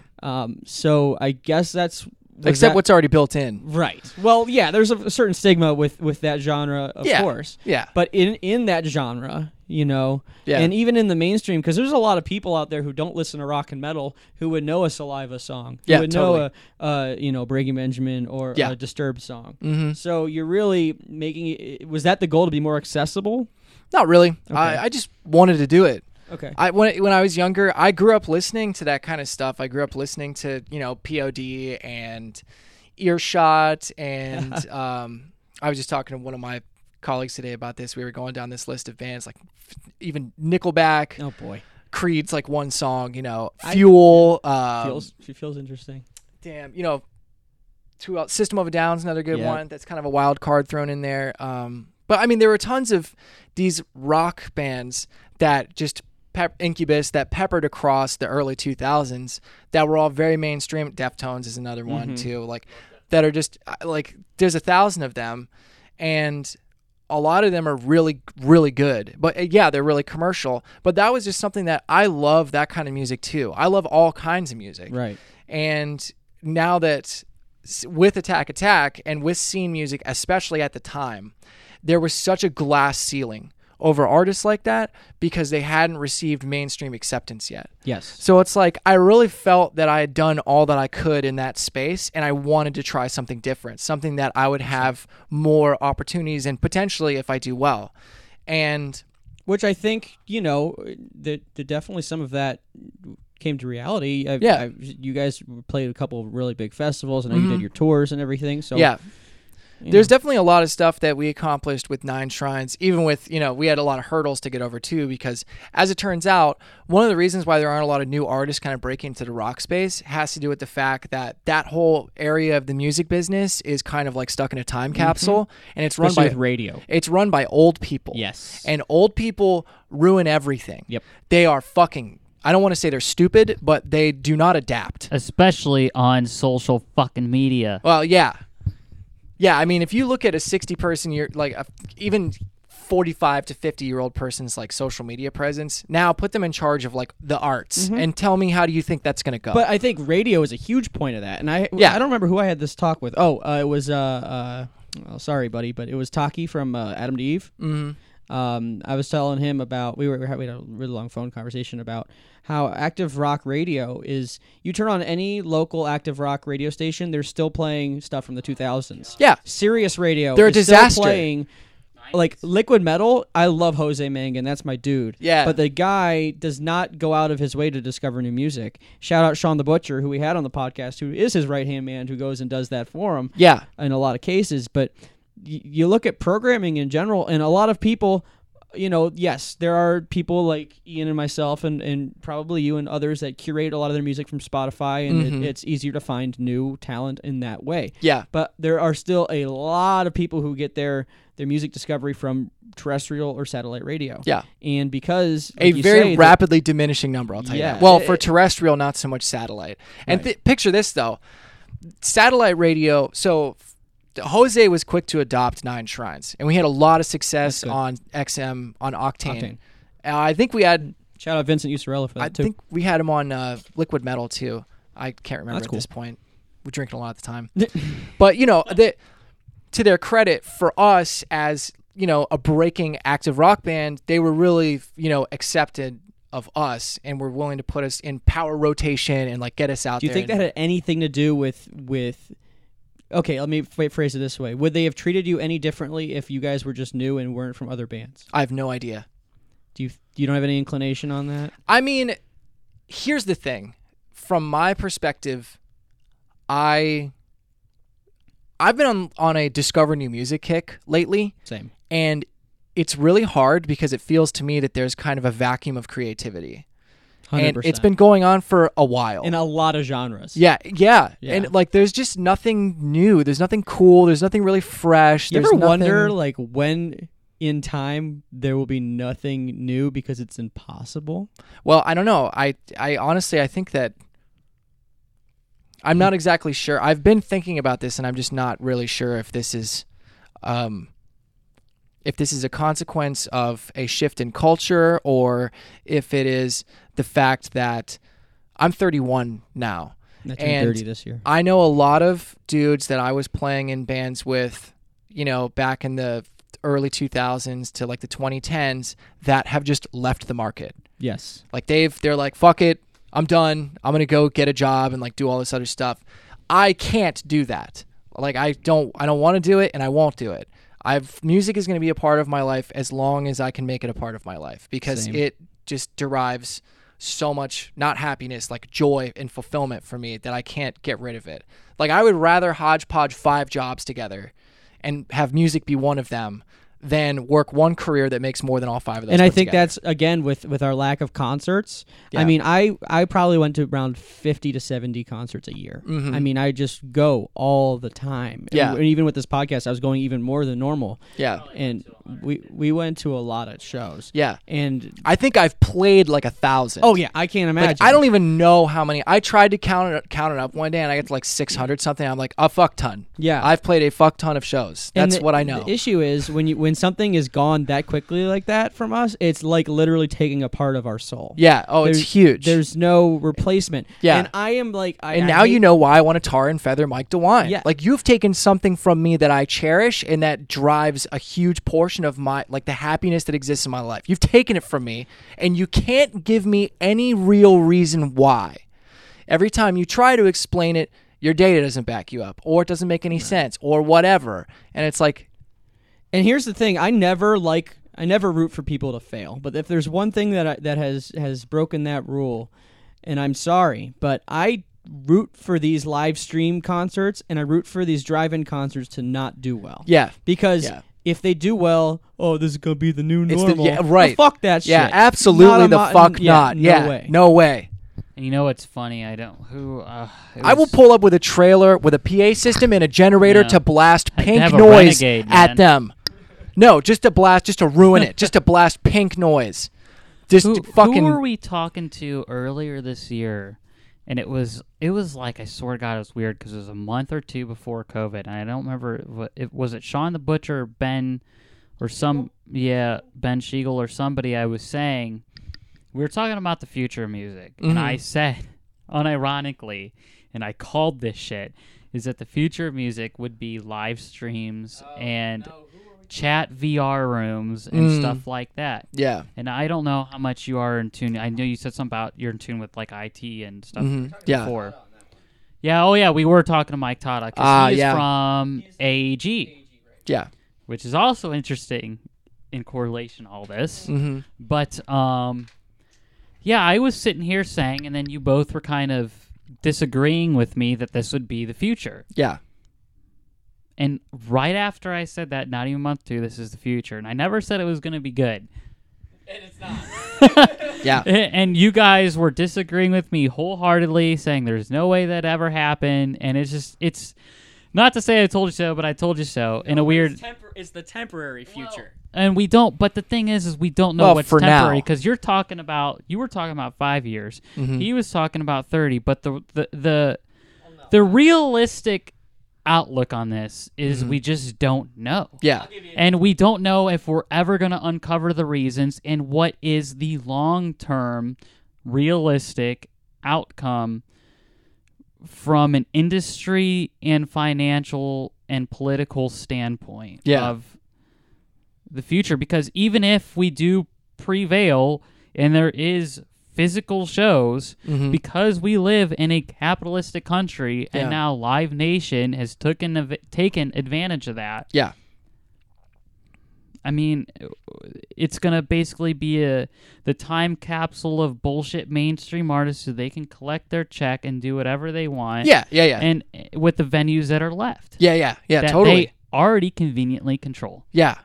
But there is a caveat to that, and that is, 90% of independent concert venues are going to go out of business. Usually for a figure that big, I'm like, okay, how do you figure that? But from a lifetime of playing in these shitty independent venues, I can tell you that they've been like minutes away from bankruptcy. Margins at like 2%. Forever. Yes. So hell yeah. COVID just accomplished in 5 months what was going to happen in 5 to 10 years anyway. Like, Perhaps. these places can only stay in business for so long. And I've watched over the years clubs close and never reopen again. Yes. All across the What's country. happened here? Peabody's. Yeah. RIP. Yeah. But to Live Nation, though, they don't dick around with a lot of smaller stuff. That'll be something they'll work to acquire moving forward. Yes. But there's going to be a huge vacuum created in a lot of these markets. And not to give away my battle plan, but my ability as an independent artist to distribute my music through major channels is right there. Like, I actually just signed a distribution deal with a major distributor. So, like, now I have my own record label that has major distribution, and I can get into every... not yet. Okay. I can get into every major retailer with this distro. I can get pitched for any playlist I want. Like, I have access to all kinds of, utilities that I did not have before, and that would have made me shit my pants 10 years ago. When Attack Attack finished its last album, I've wanted to start my own record label for like 7 years. And when we finished our contract with Rise, I was like, never again. I'll never sign another deal again. I did, and I regretted it very deeply.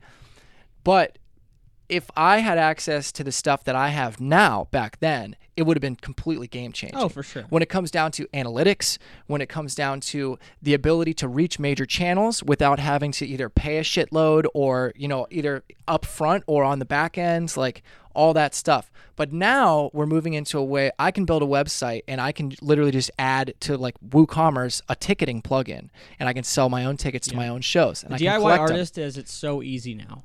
It's easy, but it's also comprehensive enough and it's polished enough that for the end user, and this is the big hurdle that had to be gotten over, was the experience for the purchaser of the ticket needs to be comparable to a major, Fortune 500 company like Live Nation or Ticketmaster. Okay, yes. And where our competition comes in, my fees to sell tickets to my own shows, which now this comes into another reason why I wanted to get into event production and stuff, is like, I can, if I have the money, like say Attack Attack announces a show, like, all right, hey everybody, COVID's over. Reunion show. Yeah, we got a You're show. selling it out. We got a show coming up 4 months from now. Yeah. I do a big fucking run up to it. Is this are you projecting right now? You know what? I would love that. That would There be are great. actually a lot of bands that I'm colleagues with and whatever that are literally that haven't been around for like 10 years that are like, this is our time. We're going to fucking do it. When this is over, we're going to do it again. Yeah. Because I think people have taken it so much for granted that they're like, oh my God, let's do it. Like, what the fuck do we have to lose now? If I know I can sell the tickets, I need a room. You'll be able to I need a sell room with a bar that has power. Do you have a PA system? If the answer is no, I don't give a fuck. I'll bring one, a Right. sick one, because I know that I can sell this much. Like, or if it's a big enough show, if it's a big enough thing, I'll get someone else to pay for it. Rockstar Energy, Monster Energy, whatever, some sort of CBD Was that company. cold cock whiskey that everybody had? Yeah, right, yeah. That shit was terrible. But yeah, it's like, when you get into that level, it's like, I don't need a concert promoter. No. I don't need that shit. Like, I can use advertisements and all this other stuff. And then also, if I can have a actual retail platform built into like my website or my merch store, then, and this is the big killer, and this is where I think Live Nation and AEG and a lot of the big players will overplay their hand, is when you buy a $25 concert ticket, by the time you get to the end of that checkout it's in $40. Ticketmaster, yeah, it's $42 fucking dollars.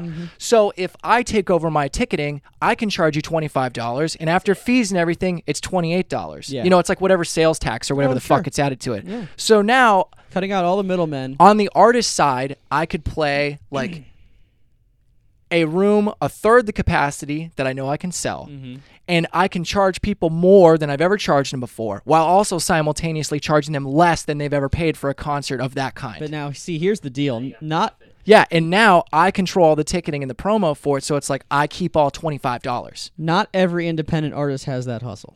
That's right, That's they don't. the problem. Yeah, So and a lot of them are gonna be like, okay, Live Nation, you guys can do it. Well, yeah, but that's like the thing you said is so many smaller artists are going to get left in the dust, and this is where the power vacuum comes into play. Say I start doing that for my own band. It starts taking off. The first thing I'm going to do is I'm going to hop on the Ohio BizServe, and I'm going to fire up an LLC to do ticketing and concert promo, because I'm going to find a few spots that I know that I can work in that are on death's door. Like whoever's left in the 500 cap space, like I'm going to be calling them and saying, hey, I'm going to put a show in here. It's going to sell out. I'm going to give you like a rental for your room, and then I want, 10% of the bar or some shit like that. And they're going to be like, okay, please, we need customers now. The year is 2060. Wetzel Entertainment is now the monopoly. Yeah. Yeah. That's how Live Nation started. That's how you're gonna Yeah. go. It's just one circle. Yeah, but I won't be the only person doing this. There are 1,000 guys just like me in 1,000 different markets that are just waiting. They're waiting for that space to open up where some like dick concert promoter has been out there getting hammered, running a shitty business, like not bringing the right shows to town, like whatever. That's not an unusual story anywhere. Dead Romeo. Yeah, Oh Jesus Christ! What a fucking name. you know. That is an inside. You would explain that. Dead Romeo. We do a lot of electronic music, and he's just this shitty promoter and Yeah. producers done nothing but fuck people over. Yeah, And every once in a while his name comes up. I'm usually the one to bring it up, but it's funny. yeah. Hey, and if you ever need a band, I know a really good butt rock band named Audience of the Rain. I think you might be familiar with my band. I don't know. Maybe. They did an Backstreet Boys cover that's got like, I don't know, 300, 400,000 plays on Spotify. Nice. Andrew's familiar with my band. I'm not gonna say it's my podcast. I hate plugging shit. Andrew Bayless is very familiar with it. Okay. Because they were, I guess before I came by, they were talking to him about doing some co-writing stuff. Gotcha. And they might have actually played with I didn't join until 2017 or 18, but did you guys ever play Ink and the Clink? No. No, not at the Incarceration Festival, whatever. No. No. Okay, so maybe We it wasn't tried that really long. hard, but we At had some point, I think they shared a bill with you at some point. But anyways, probably. Here's what I'm going to say about the timeline, because I am actually, and I have friends at Live Nation, and these are not friends that are making these awful decisions. They're just people that work at Live Nation. They're Yeah, not that high up. They're great yeah. people. We actually had They're shout not- out the Justin. board is making these decisions. Yes. Justin Everyone else Grassi just was works on- there. Justin Grassi was on our podcast. He's the Live Nation House of Blues Cleveland director guy. So Yeah, sure. I've got friends. I got friends at AEG. I've got friends at Danny Wimmer. We had Yeah. Danny Hayes on. Yeah. I've talked to all of them, and I've come up with a kind of a consensus on when things are returning from their aspect. Because if there's anybody I'm going to trust with the forecast, it's going to be those people, because that's obviously, as we've said, who's running the show. Right. Pun yeah. intended. But they also know as much as we know, which is nothing. Right.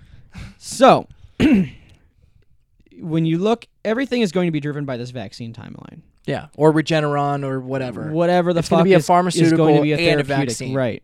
Exactly. And actually, it was kind of cool that one of these companies is developing a vaccine that is both the flu shot and COVID in one vaccine, which Interesting. will be nice for some people. Sure.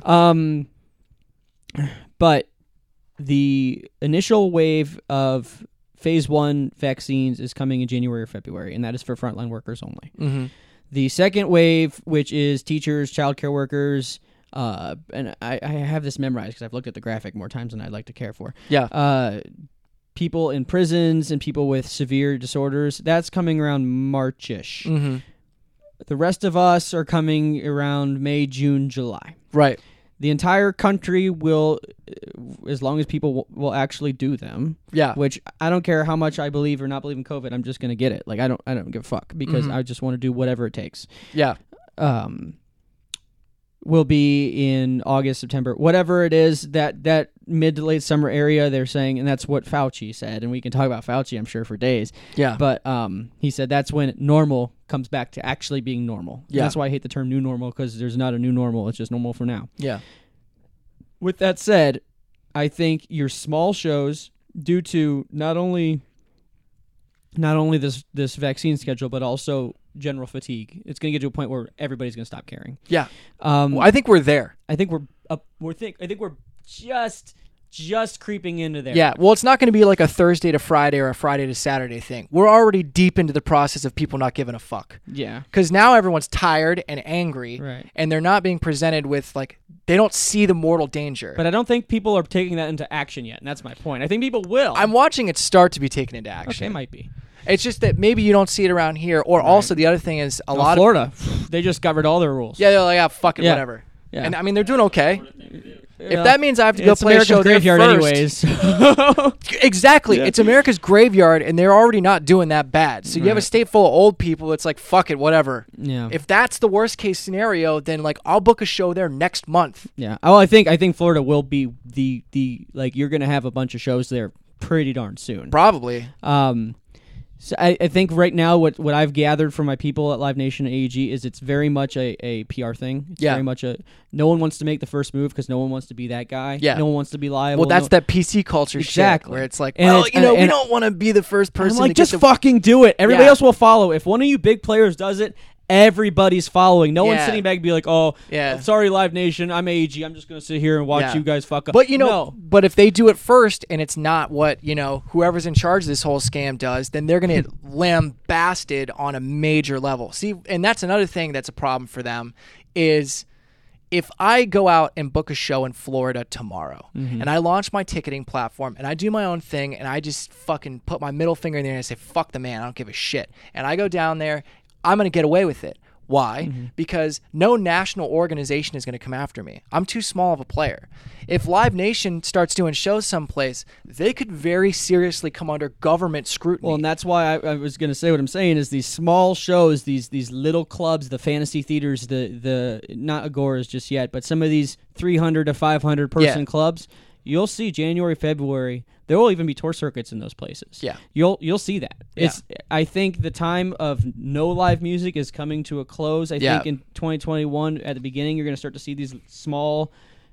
Whoever's playing them is a different story. What's but you'll that? see these small shows. What's that fucking... like... Trapped was just on tour, I think. And they're like playing in Indiana somewhere. Yeah. And they're just like, we don't give a fuck. And I'm like, I can see that. Yeah. I can see that you don't give a fuck. Yeah, no one gives a fuck about you guys either, but Well, that's okay. I mean, they still draw crowds, but like I think that they're right now Some they're kind of probably crowd. they're doing better just because they're the only game in town. You know what I Oh, mean? 100%. So it's like Listen, I am not a fan of Nickelback. I like Creed. I like Theory of a Dead Man. I like Brady But you Management. don't like I don't- Nickelback? I know. My band gives me so much shit for That's this. so They're like, this odd. doesn't make any sense. Well, I know. I don't. Chad writes all of like the Theory stuff I- anyway. I don't, He's like I a don't- major contributor. I don't know. I can't explain it. My point is. Your biases have overtaken you. Oh yeah. Oh yeah. I would see Nickelback live in a second. Yeah. Oh hell yeah. I don't care. But Like they right also now, put on a great show. Like so I've there's heard that. that. Yeah. But my point being is, I would just see anybody live. Yeah, I'd I would see kill a man in fucking- front of his own mother to see Shine Down like tomorrow. Jesus You know what Yeah, I mean? Exactly. So, small shows will be back. I don't with care these- if the beers are $20 either. I'm getting $20. hammered and I'm going to gotta go take 'em deaf home. that night. But these small shows will happen from these independent promoters such Yeah. as yourselves and other people. Yeah. And I think that will open the door. Yeah. Because once you have a market that's getting small shows every weekend or Yeah. every other weekend, that's kind of be the signal. Yeah. You know, kind of the war If I cry. can weasel into that beginning can. of the opening, think you which can. I'm trying to. Yeah. I mean, yeah, you're right. As soon as people see that, because they're going to see it start Mm-hmm. happening, and they're going to go, fuck, I want to go. And right in that minute, I don't care about COVID anymore. That's what's going to happen. They're like, Mm-hmm. all right, they had a concert. Everyone had fun.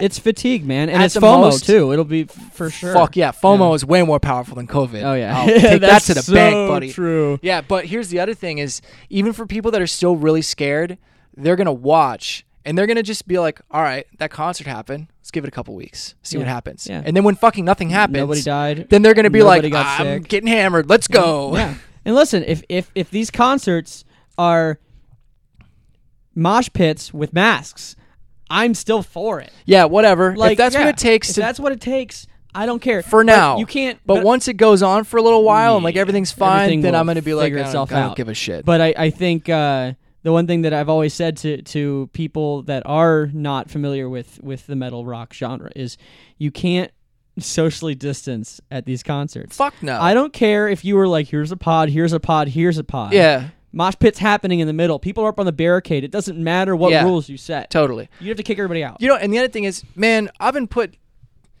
can't tell you how many packed shows I've put on in the middle of fucking flu season. I never heard anyone give a shit about that. Yeah. Ever. No one ever mentioned it.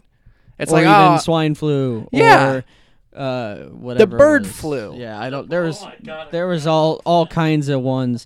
you know when the swine flu, it was either bird flu, I think it was swine flu was the first one, right? Yeah. Yeah, swine flu was the first Well, one. SARS was before that. Was that Yeah. bird flu? SARS 1, because this is SARS 2. SARS 1 was the bird flu. Oh, there's like, I think there are 13 SARS viruses, like in this umbrella that Have are all. we tried Sprite and chicken noodle soup and blankets like South Park did with the SARS? Maybe Yeah, it's that's what it's we just need to do. crazy. But I mean, like, dude, when swine flu first started, you know where I was? I was playing Bamboozle in New York, around 50,000 other people. Yeah. No one gave a shit about. They're like, oh, swine flu, that's fucked. Here's 48,000 people all smashed together in a concert in New York where the air is terrible, and you know it's like upper respiratory infections are already basically guaranteed in high population areas because of traffic and low, you know, blah, Yeah, blah, blah, people blah. were like, "Hey, if you're feeling sick, stay." I was in my first year at Kent State in a dorm, and it was simple.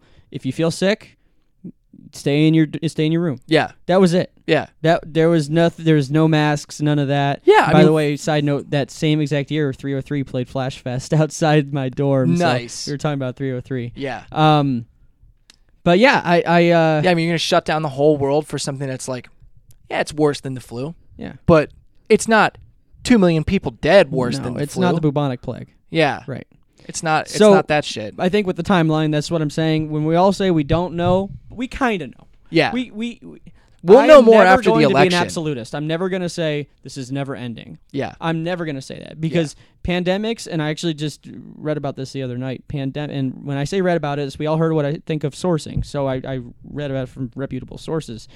Pandemics, vaccine or not, will average 18 months. Yeah.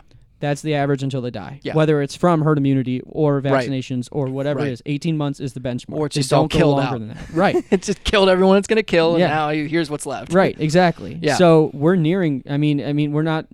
If you look at November being year one, because that's when it was Yeah. supposedly at Wuhan is Yeah. November. Yep. We're getting there. Yeah. You know, and it could be sooner than that. So I Yeah. think by spring we'll see a decent concert scene back. Yeah. By summer we'll see. I hesitate to say full festivals. I really do, because that's a whole different ballgame. Yeah. But I think outdoor events will perform better right away 100%. than indoor. But I also think that after the FOMO is going to be the thing that makes any violations unenforceable. That's your first thing. I mean, already in Ohio, they're having a very difficult time with enforcement because they've lost like every fucking case against the state. well, and I think that's why they keep changing the colors of the counties. Yeah, and they also have Because to keep it's moving like- the benchmark Right. for literally everything Like, because oh, you're of red this. now. Yeah. Make sure you're red. I'm like, I don't feel any different than I was when I was orange or yellow. Yeah, right. Yeah, right. I don't perceive a change. And that is one of the biggest hurdles, is that the majority of people do not perceive any major threat. Mm-hmm. And so because of that, they can only be pent up for so long before they get bored. And then as soon as the clouds start to part a little bit, Yep. everyone's going to rush outside. Yep. And it doesn't matter if it's over or not. It is. It's over now. Mm-hmm. I So- thought that was going to happen this summer. I really did. hoped that would be the case. And but- it kind of did and didn't from numbers standpoint. Yeah. However you make with the numbers, it sort of did, and I think they probably maybe played that the way they wanted to play that. But At this point, who knows? I don't know. It's just such a clusterfuck. Yeah, man. So what do you so besides your label, Mm-hmm. what are you doing to keep busy right now in regards to just anything music related or anything otherwise? I mean, I've been writing a lot. I've been working on some different projects. Shrines is working on some new music finally, Awesome. which is cool. And so we're just trying to line up, releases and stuff. And the label thing was kind of fell into my lap, and then I realized, yeah, I definitely want to put a lot of time and effort, which is one of the reasons why I moved to Cleveland. One of the major reasons. Is everybody from Nine Shrines in this area? No, Devin, the bass player, still lives out in Maryland. Okay, so how's that gonna work? Well, Other than just sending stems and things. we can't go anywhere, so it doesn't really Right, matter. I guess But yeah, that- I mean, we do everything digitally at this point, so like everyone's got DAWs. Bayless Everyone gonna has, record you guys? I mean, that would make sense. He's probably gonna mix it, Right. Okay. but we have 4 out of 5 band members are at least an engineer, Okay. if not more. well, that's so like that's awesome because honestly, that improves your songwriting so much because you So know to- what you're capable of. Well, it can, but usually it ends up in us like I guess if you have 4 of them, making it impossible to finish anything ever. yeah. Because you got Bayless wants to be in charge of everything, but then he'll be busy doing other stuff, or he'll That's something I wanted to ask you about actually is when you started in Attack, you were the oldest member. Mm-hmm. And how it is in my band, I turned 30 in a month, but all of the other guys are in their mid to low 20s, and there's a difference. I mean, no matter what age you are, but especially in your 20s, you're just in a different place. Yeah. And I've noticed, I already, being a full-time music management owner, agency owner, and all this, I kind of have the business side down and everything, and I know that you were very much the same way when you started. So I have a hard time. I don't have a hard time being a leader, but sometimes I have a hard time being a leader without having to be an asshole sometimes. Yeah. And then you hurt a lot of butts, and you have to walk on eggshells. And do you have any advice in regards to like being productive and still getting your point across? Because I feel like sometimes I don't necessarily get the what am I looking for? The clout or what the respect that my history should kind of dictate, because I've been doing this for a really long time, and I'm never going to sit here and be so arrogant to say that I'm always right, and I'm definitely not. I'm wrong a lot. But sometimes I feel like I'm really trying to get this in the right direction, and it's really hard because in any band you have so many different conflicting thoughts. And how do you have any advice to balance that kind of thing? Not really. I'm not sure if I was successful at walking that tightrope or not, really, because I've It's just definitely a curse. Well, I mean, it's left versus right hemisphere. Yeah. It's feeling based versus thought based. I'm very analytical, very not conscientious of people's feelings. And then also the other thing is I have very limited social energy, so my ability to entertain people that are really sensitive is greatly diminished. And then I get frustrated, and then I'm like, just fuck off, like whatever, I don't give a shit. So I'm probably not a great person to ask about that. However, I do have an extensive history struggling with it. So All right, well, I just have someone to relate to. Yeah, That's, honestly, the biggest thing is being able to read the room and read people that you're dealing with and you're working with, and find a way to, instead of saying this is my idea, finding a way to go, well, I've seen this work with this artist or this artist, and this is the strategy they took, and I like the way that they did this part and this part and this part. And you have to present your ideas with examples to people that are more creative, so that they can look at it, and then in their special mind they can process whatever that is, and then come to some kind of conclusion. And then from there, just kind of see where the conversation takes you. Right. But it helps to, work like you're a defense attorney, essentially, that you have to present your case. And this is why I think the way that I think, and these are the examples that I have for it, and here's my source material, and yada, yada, yada. Or this has been my experience in the past doing this, this, and this. And then ask questions. Like basically force them to participate to the point where if you're convincing someone that's being a brat, and is just being difficult or being a diva, then what you do is you need to make them participate in the conversation. So that way you can make it clear that there's a hierarchy here, that they don't know what they're fucking talking about, and you do. And they just demonstrated it all on their own right there. So that's why you're going to go with your idea. But if you like attack them, they're going to dig their heels in, and then you're fucked No there. pun intended. Yeah, right. So that's a big thing, is like being able to understand what type of a personality you're dealing with. Are you going to have to kind of coax them? Are you going to have to draw them out into a trap where you basically go, I know that you don't know anything about this, but I also know that you're going to fight me about it just because you're one of those people. So I'm going to draw you out into unfamiliar territory for you and make you look fucking stupid or whatever. You like, definitely are a drummer. yeah, well, yeah, obviously. Because I'll tell you what, as you know, in a band, there's two types of people. There's drummers and then everybody else. Yeah, well, the drummer and the singer are the two most important people of any band, so. Hey, and you can't... well, guitarists, Yeah. you guys can fuck off.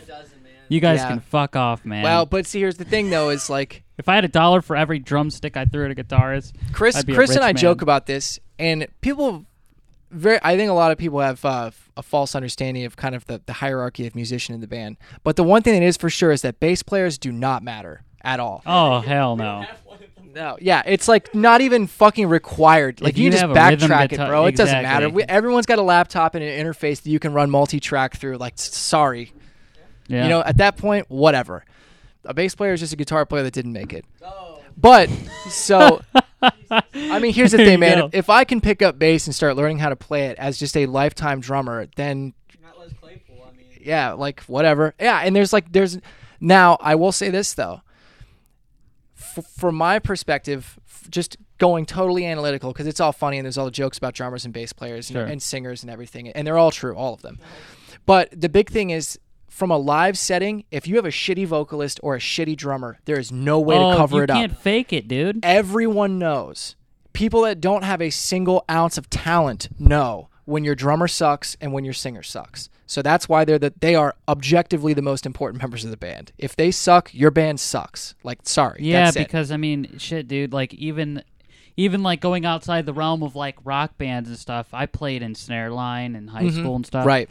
And you just can't. I mean, You can't if cover you it don't up. have rhythm, you can't play the fucking song. There's not enough I mean, you reverb have to have and a delay rhythm. to fix that. It's fucked. Like, Yeah. it's fucked up. And being from a rhythm standpoint, I mean, you definitely have to be a very clinical type of person, I feel like, to Right. be a successful drummer. Right. And you have to obviously have a certain amount of creativity, but it definitely narrows more to down. And like, even at band practice stuff, and I'm sure any drummer can relate to this, is you have to keep the shit on track, because you'll have guitarists doing 20 other different things fucking Yeah. around. Yeah. You're like, all right, I got the sticks in my hand. I'm sitting behind the set. Yeah. And I can't sit here, stand around, and jump around and fuck around. So let's do what we're here to fucking do. Right, yeah, As totally. the driving force. Yeah. And even the singer fucking falls in the line of that bullshit too, because I Yeah. mean, when you're sitting behind the set, it's not like you can go anywhere. It's kind of like a weird fucked up prison. Yeah. But like you have free reign of your own prison. Yeah, right. And it Right. like, and unless you're a drummer, you don't know what the fuck I'm talking about. Yeah, totally. And yeah, you definitely like just talking. You could tell. Like sometimes you talk to people, you can tell if they're Yeah. a musician what Yeah. they play. I know which one you are. I will say this though. On the same, like on the other side of that coin though, when you have, it's not as, you don't perceive the difference right away until it's been fixed, if this makes sense. So in a live setting, if you've got a really good guitar player, a good drummer, a good singer, but you have a shitty bass player, Yeah. it just kind of like muddles the whole sound. It's not right away apparent that they're playing all the wrong notes or whatever. Yeah. But when you add a really tight bass player into the mix, it like the difference it makes. Well, That's when people go, that band is fucking sick. Not Well, that and band that's was when you good or can't- like, yeah, I had a Yeah. good time. It's like that band fucking rules. Because you can need kind it of all. bullshit fake like studio time and really like melodyne or put things in certain time. Yeah, totally. You know, from a producing standpoint. I do a lot of my own producing, so I know a lot about this stuff. But when you play live,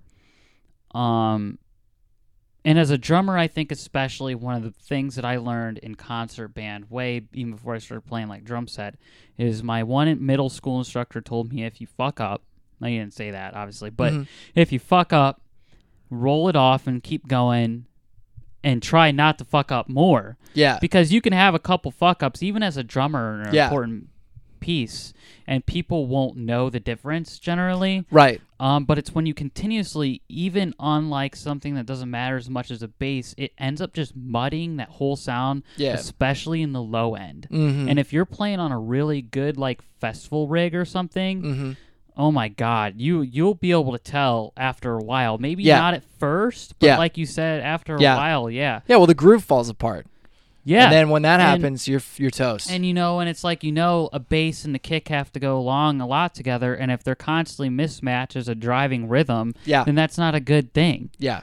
And Yeah, it's called the rhythm section for a reason. And I think, we said all band members aren't equal. That's true, but they're all equally important Yeah. in the way of if you have an A-list setting or band, you want to have it be as tight as possible. Yeah.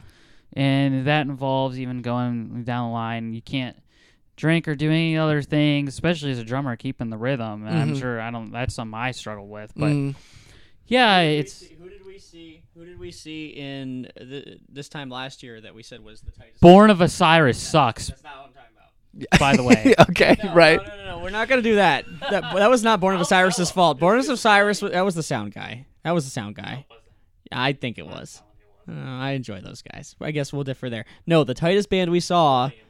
No, we didn't. That was like 2 years ago, bro.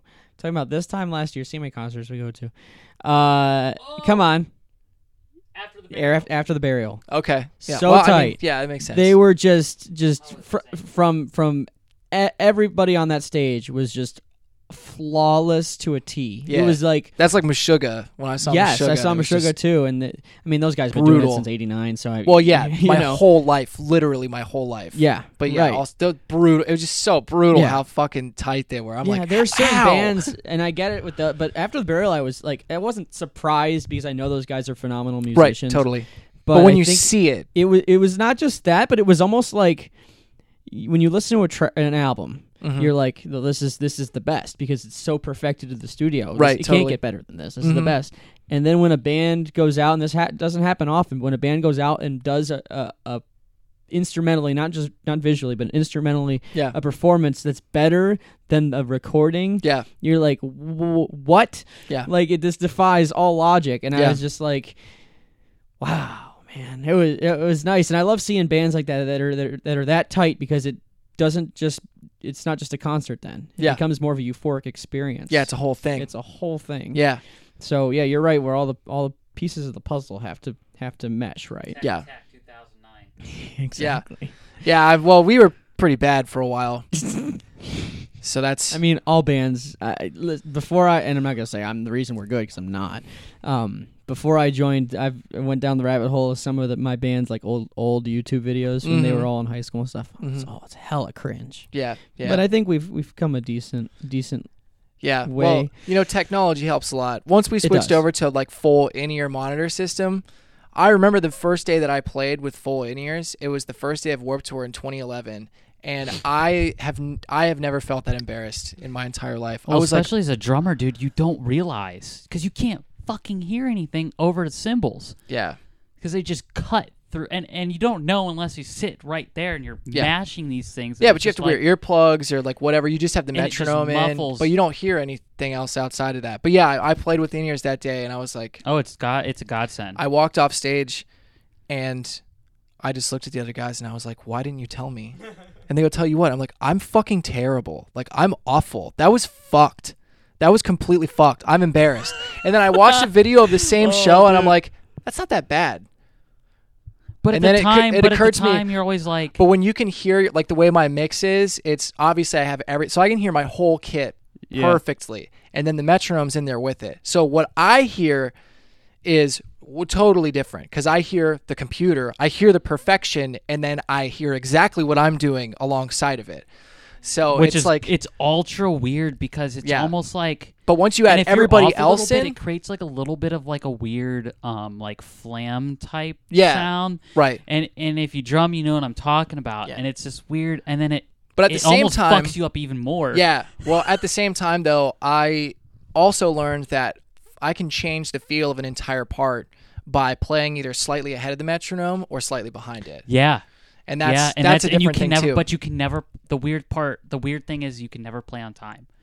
Yeah, Because if yeah, you play pretty on much. time, it's like overly. It sounds just like blaringly loud. Yeah. Well, and the other thing is, so once everybody else in the band has the same metronome, and now we're all playing to the same benchmark, Mm-hmm. that changes the perception from the front, like from front of Yeah. house, incredibly, because now, I kind of switch back and forth between playing to the metronome and playing to my other bandmates because I know that Yeah, they're playing to the metronome. right. So depending on what part of the song it is or what's going on, I might just kind of ignore the click and just play to, Whatever. one or both of the guitar players Yeah. because it's more important that I'm in sync with them for this part than it is that it's perfectly to the Well, metronome. and especially with like Because nobody else what hears the Attack metronome Attack was in the crowd. So they have Yeah. no fucking clue Right. if you guys are blowing it or if you're doing the best you've ever done in your life.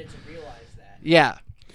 and especially like with what Attack Attack was a very. I mean, metalcore in general is very rhythmic, Mm-hmm. very. And so for a drummer, it's a little bit easier to pick up off Mm-hmm. the instruments. Yeah. You know what I'm talking about. Yeah. But I mean, Whiting and I, guitar player for Attack Attack, Yeah. we're locked the fuck in. yeah, It's when like you when play we with played someone together- for so long, Yeah. it's like you start to have almost this weird. Like I've played with this guy, this one particular guy, in every band I've ever been in, and him and I just. I mean, when we sit in a room, it's like instant Mm-hmm. ideas. It's like you almost become kind of like the same person from a musical standpoint. Right, yeah. And if you've been in a band with someone consistently a long amount of time, you know what I'm talking about. Yeah. And especially if you played out a lot with them. What's interesting too is, and I don't know, you'll probably recall this, but as a drummer, when you would practice and then you play like smaller venues, they never mic your drum set. Yeah. But then when you start playing bigger ones, they start micing your set and Yeah. it sounds completely different. Yeah. And it's just it's something, let alone with the in-ear thing. It's Mm-hmm. because I mean, guitars, you're always playing through an amp. Yeah. It always sounds the same.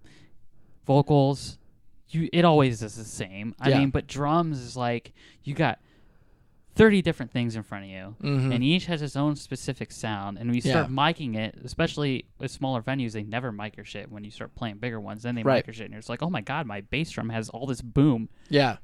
And it's like every time I do a kick, I could feel it. Mm-hmm. And you don't get that in a practice setting, which is Yeah. also another weird Totally. small thing. But Yeah.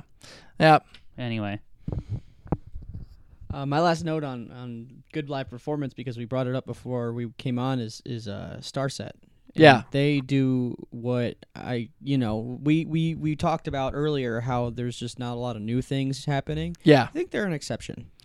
Yeah. Because I mean, and not necessarily from a sonic standpoint, but I think from a live performance standpoint, they do a really good job of having a theme. I don't call them gimmicks, Yeah. because a gimmick is an intentional satirical kind of thing, whereas Yeah. a theme is something you're pretty serious about. Mm-hmm. They have a theme. They pull it off better than anybody else I've seen. My favorite genre of TV and movies is sci-fi. Yeah. Same. And I'm very, very much a stickler Yeah. on, okay, they have to have the right year. They have to have the right aesthetic. It has to be realistic for me to believe it. Otherwise, I write it off. Yeah. And not to say that I mean, in Starset's music videos, they do a really good job of that kind of thing. But Yeah. I think overall with their live performance, they kind of bring you into a new world.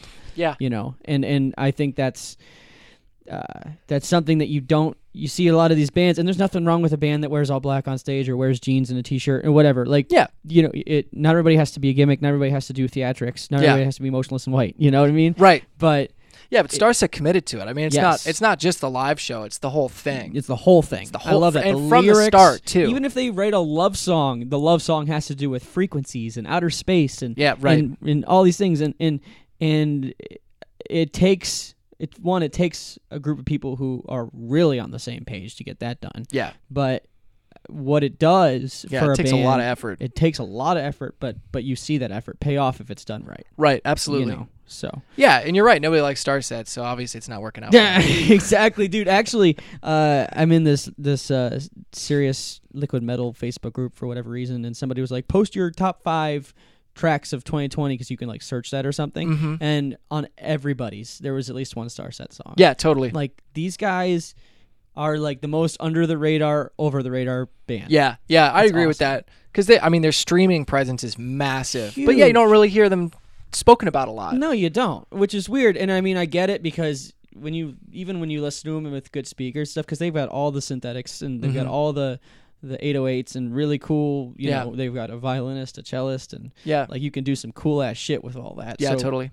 From a sonic standpoint, it's very much an enthralling experience. Yeah. But I think coupled that with live, there's just not a lot of bands that put that much effort into it anymore. Besides maybe, a Slipknot or some of these other legendary bands that do Emotionless in White or whoever. Right. Ice Nine Kills is a great example. Right. So that would be, just a tidbit there because I know you said you know some you were in bands with people who were in Star Set. Yeah. Yes. Yeah. Who is that? Evan, the rhythm guitar player for Shrines.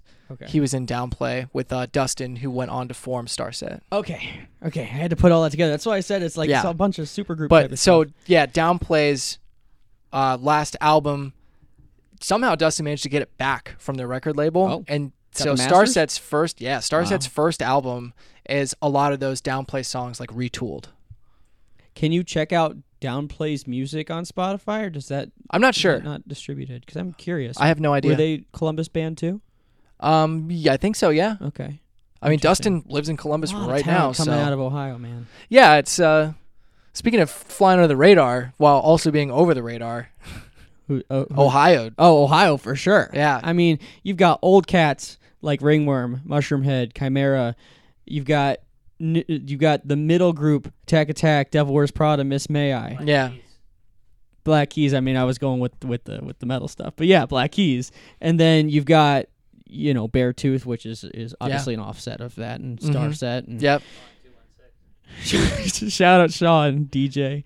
Nice. You've got Ohio. It's always been that way. Metal Injection came out with a article a year ago, and it was like a deep study. They did like what would be considered a clinical trial for drugs. They did it in music. Okay. And they came out with what cities have the most metal bands per capita. What Mhm. cities in the entire world? Yeah.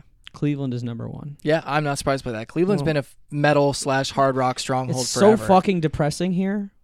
It's just natural. Yeah. Yeah. So Yeah, that's it's our true. weather and our sports and all that nonsense. Yeah. Do you have anything else you wanted to ask Mr. Fanboy before we let Mr. Wetzel go here? Not really. No. Yeah, it's a good conversation. I'm actually pleasantly surprised.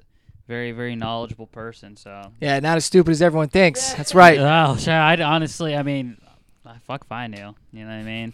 It's not often you really do meet like people that are very analytical, got all their facts straight, and they don't talk bullshit out of their fucking ass. I mean, like everything you say is very clinical to the point. I mean, it's not. We've had a lot of people in this podcast. We've had a lot of different people, and I don't know. Like one of my other favorite interviews we've done has been, what was it? Anti-Flag. Yeah. With Chris. Chris number 2. This is one that's definitely up there. Chris from Anti-Flag is very, like you, very analytical, clinical. Everything he says is very. I mean, it's not bullshit. I like that. Well, we had that discussion about how, with in regards to the Second Amendment, in regards to assault rifles, and we had a discussion about how one of the theories for pro assault rifles is that they need their guns in case of a government insurgence. And Chris kind of, shot that down, saying, and it was I made the point as well. And listen, I'm not the type to take people's guns away, kind of thing. But what our point was is if the government really wanted to fuck with you, they'd send a drone into your house and without you knowing. And no assault rifle is going to kill the government. So. Yeah, there was some really interesting topics in that. Tell one. that to Afghanistan. Well, yeah, but the United States is a completely mapped out area, and if the government wants to kill you, they'll kill you. You've never been to West Virginia, let me just tell you that. Yeah, it's there are some logical flaws with that, which I won't bother getting into, but it's basically the U.S. military has been conducting a very long survey on how to fight an insurgency, and the answer is it's impossible. Like, there is zero situation where the U.S. government prevails in like a war against the government from a civilian population. Yeah. They can't win. And most of that has to do with the fact that the second they start shooting civilians, they're looking at at best 50% defection rate inside the military. And all it takes is one sub-captain with nukes to defect to the rebel side for the rebels to be nuclear. Like, it gets out of hand super fucking fast. And nobody wants to nuke themselves. No, and so it's a no-win scenario, which is why it can't happen. But it's also like it's too late. That's the other thing. It's way too late. We own 40% of the guns in the world. Like, our civilian population owns 40% of weapons privately held in the whole fucking world. So out of 7 billion people, we own 40% of all privately held firearms. Which is crazy. And trillions of rounds of ammo. Like, America is uninvadable by a foreign power for that reason. If China managed to fuck our whole military and all 13 of our aircraft carriers, that's fine. Good luck in the mainland. Like, you're fucked. You got a bunch of yeehaws that you can't, because you have to field your military from across the world. We're walking out of our basements, and this is our turf, so we have skin in the game now. Yeah. So like that's you're talking when people make which is very interesting to me is the whole like gun argument is very duplicitous. Well, especially you have capital in that kind of too with your business. Yeah. I mean, it's I've studied it at length for a long time. Right, and that's what I like about. I guess that's what I like. I mean, I don't really talk about this much, but I guess that's what I like about this podcast is we have the chance to do our interviews and meet like all types of different people. Yeah. And especially from a music standpoint, you listen to the records and everything, and you don't really associate the people on the records as being real people, I guess. Does that make sense? Mm-hmm, absolutely. And then when you actually get to sit down to talk to people, it's really surprising. And I think... You know the saying, right? What's that? Never meet your idol. Yeah, well, no. Well, I can't even really say... That's true in certain situations. I mean, I've met a lot of people that I looked up to that I was severely let down by. That's true. Yeah, and I think we've been doing it, and we were going to do it a lot this year until everything kind of obviously fell apart. Yeah, well, you definitely get to meet a lot of interesting people. Yeah, and it's weird how sometimes you could put them on a pedestal. Yeah, and then sometimes people, I mean, that you do kind of put on a pedestal, they do live up to it. Yeah, right. But yeah, it's definitely interesting. Yeah, and then like I'm saying, basically gets my point with the podcast. I don't know. I've learned a lot since we started doing this, and I've learned a lot even sitting here with you. I've learned a lot sitting with Chris and a couple other people and doing the stuff that I do with you in our conversations, Ryan. That's just kind of cool. Yeah. I wasn't really, because I didn't know much. I don't follow you on Twitter or anything. Right. And I just pleasantly surprised. Not much I don't really anyway. have anything really else to say other than I'm just, it's cool, man. I don't know. I think what's really intriguing is always, where I can sit down with a Chris number 2 and have that discussion. Yeah. And I'm like, he's right. And then I can sit down with you and have the same discussion and be like, Andrew's right. Right. So like, there's always going to be a compelling argument for one side or the other. Or the other side wouldn't exist. Yeah. So it's a really cool just to dive into that and not be an echo chamber and be like, okay, I can see where both of these sides make some sense. Well, and that's the thing is, the dialogue is honestly more important than the consensus. Oh, yeah. And that's the thing that we're not really putting a big focus on that right now in society. But that's the thing that I really like about podcasting and, why I was excited to do this and come here and just kind of like, I have no idea what I was walking into. So I'm like, yeah, whatever. But I don't, I'm used to that and I don't really care. But the other thing is that, for me specifically, especially now, people are really worried about being right or wrong. And I hate that because I don't want to be right. There's no accountability. I want to be correct. Yes. Like I want to be able to say what I just said to the best of my knowledge. And that's the other thing is everything that I say is to the best of my knowledge. I don't know if it's correct or not. the same way that, the scientific method continues to change what we accept as being, And the listen, foundation Joe of reality Rogan, and who not. has the biggest podcast in the world. Yeah. And he is very much a conservative person. Mm-hmm. He says all the time, listen, I have my beliefs. I'm a jackass. Yeah. I believe what I believe. Most of the time, I look up what I look up and I make sure I'm right. But I'm just a meathead that's a comedian, UFC announcer guy. Like, I'm not a scientist. I'm not a this and that. I'm just here giving you my opinion. So take it or leave it. And I think that goes back to people being so impressionable because someone of fame or power or whatever says something. Oh, it must be true. Right. Yeah, it must be true Right. because I saw it on a major syndicated news network one way or the other. Well, there's a lot of power behind that, so it's probably right. Well, is it? Or from my standpoint, it's then to me that says, well, they have a lot of power, so that gives them incentive to lie. It's like that the vaccine argument. It's a really good one. It's like, well, okay, on one hand, I'm suspicious of a lot of vaccines, but not of the science. But there's no room for that conversation. It's you're either pro-vaccine or you're no anti-vaccine. Nuance. There's none of that.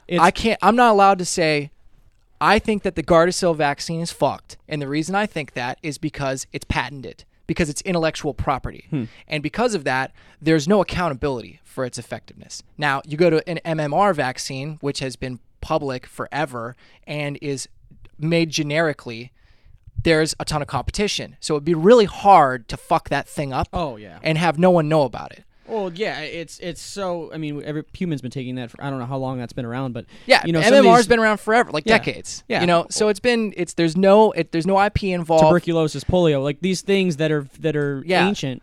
MMR doesn't come from one manufacturer like Gardasil does. Gardasil is only made by one company. An MMR vaccine can be made by like any pharmaceutical company. So, and that's a big thing is that competition, and that's the difference between like being right and correct. Is being right is vaccines should be taken.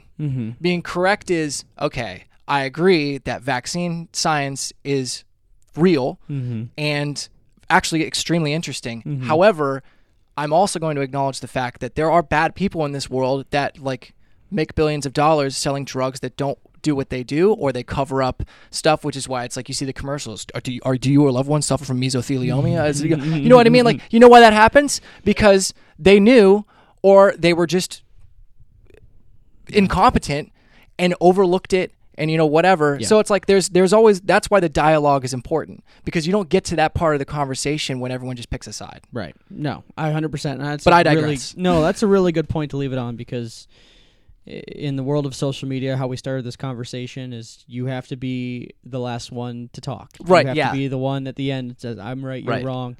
And the conversation was over before it started. It was, because no one's going to be convinced of anything. It's not a conversation; it's a shouting match. And I'm a proud centrist, because I like to recognize both sides, and I like to agree with both sides, because there is no right or wrong. There's correct, like you say, and it sucks because as a centrist, you get hate from everyone. Yeah, nobody likes you. Fuck them. Yep, exactly. That's been my stance forever. And you know what? I learned that from being in Attack. I was like, you know what? I'm never going to make anyone happy, apparently. So fuck everybody else and the people that come out and are like, oh my God, I love your band. It's like, you know what?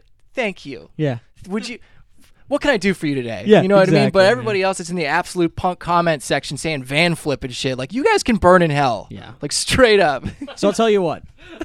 When COVID is over, when, not if, like when. some of these people. Yeah. When COVID is over, and we go back to regular normal, we're gonna have you back on, because I want to see how our perspectives are at that point. Yeah. What has transpired?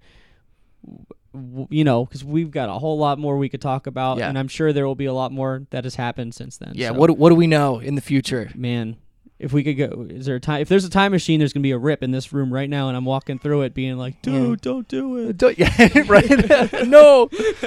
Yeah, totally. All right, man. Well, thanks for coming on, and is there anything you wanted to plug before we vamoose? No, I mean, if you feel like searching me out on social media, you can find me at Andrew J. Wetzel. That's pretty much it. I mean, any update in my life will be on those channels, or it won't, because I'm... Yeah, right. For 3 months, right? Yeah, it will or it won't. Who knows? But, I mean, thanks for having me on. Sounds good. Thanks for listening to All Things Music Podcast, guys. If you can, please like us on Facebook, All Things Music Podcast. If you can go to Twitter, ATM podcast. What else? Send us some money. Yeah, that's right. I'll take a couple we don't have a bucks. Patreon. We should get a Patreon though. I think when things get back up, we're gonna do a Patreon with bonus content. No one wants to see us on OnlyFans. I promise you that, man. Yeah. Put a Bitcoin wallet and say if you know don't you- want to see us, it's a reverse OnlyFans. Yes. If you don't want to see this, then just go ahead and give us $5 now. Oh my god. Here's the address. Thank you. Exactly. Please, on Apple Podcasts, like us, rate us 5 stars. Follow us on Spotify. We're on Podbean. We're literally on every third-party podcasting website. Appreciate your support and everything. And as always, we're out.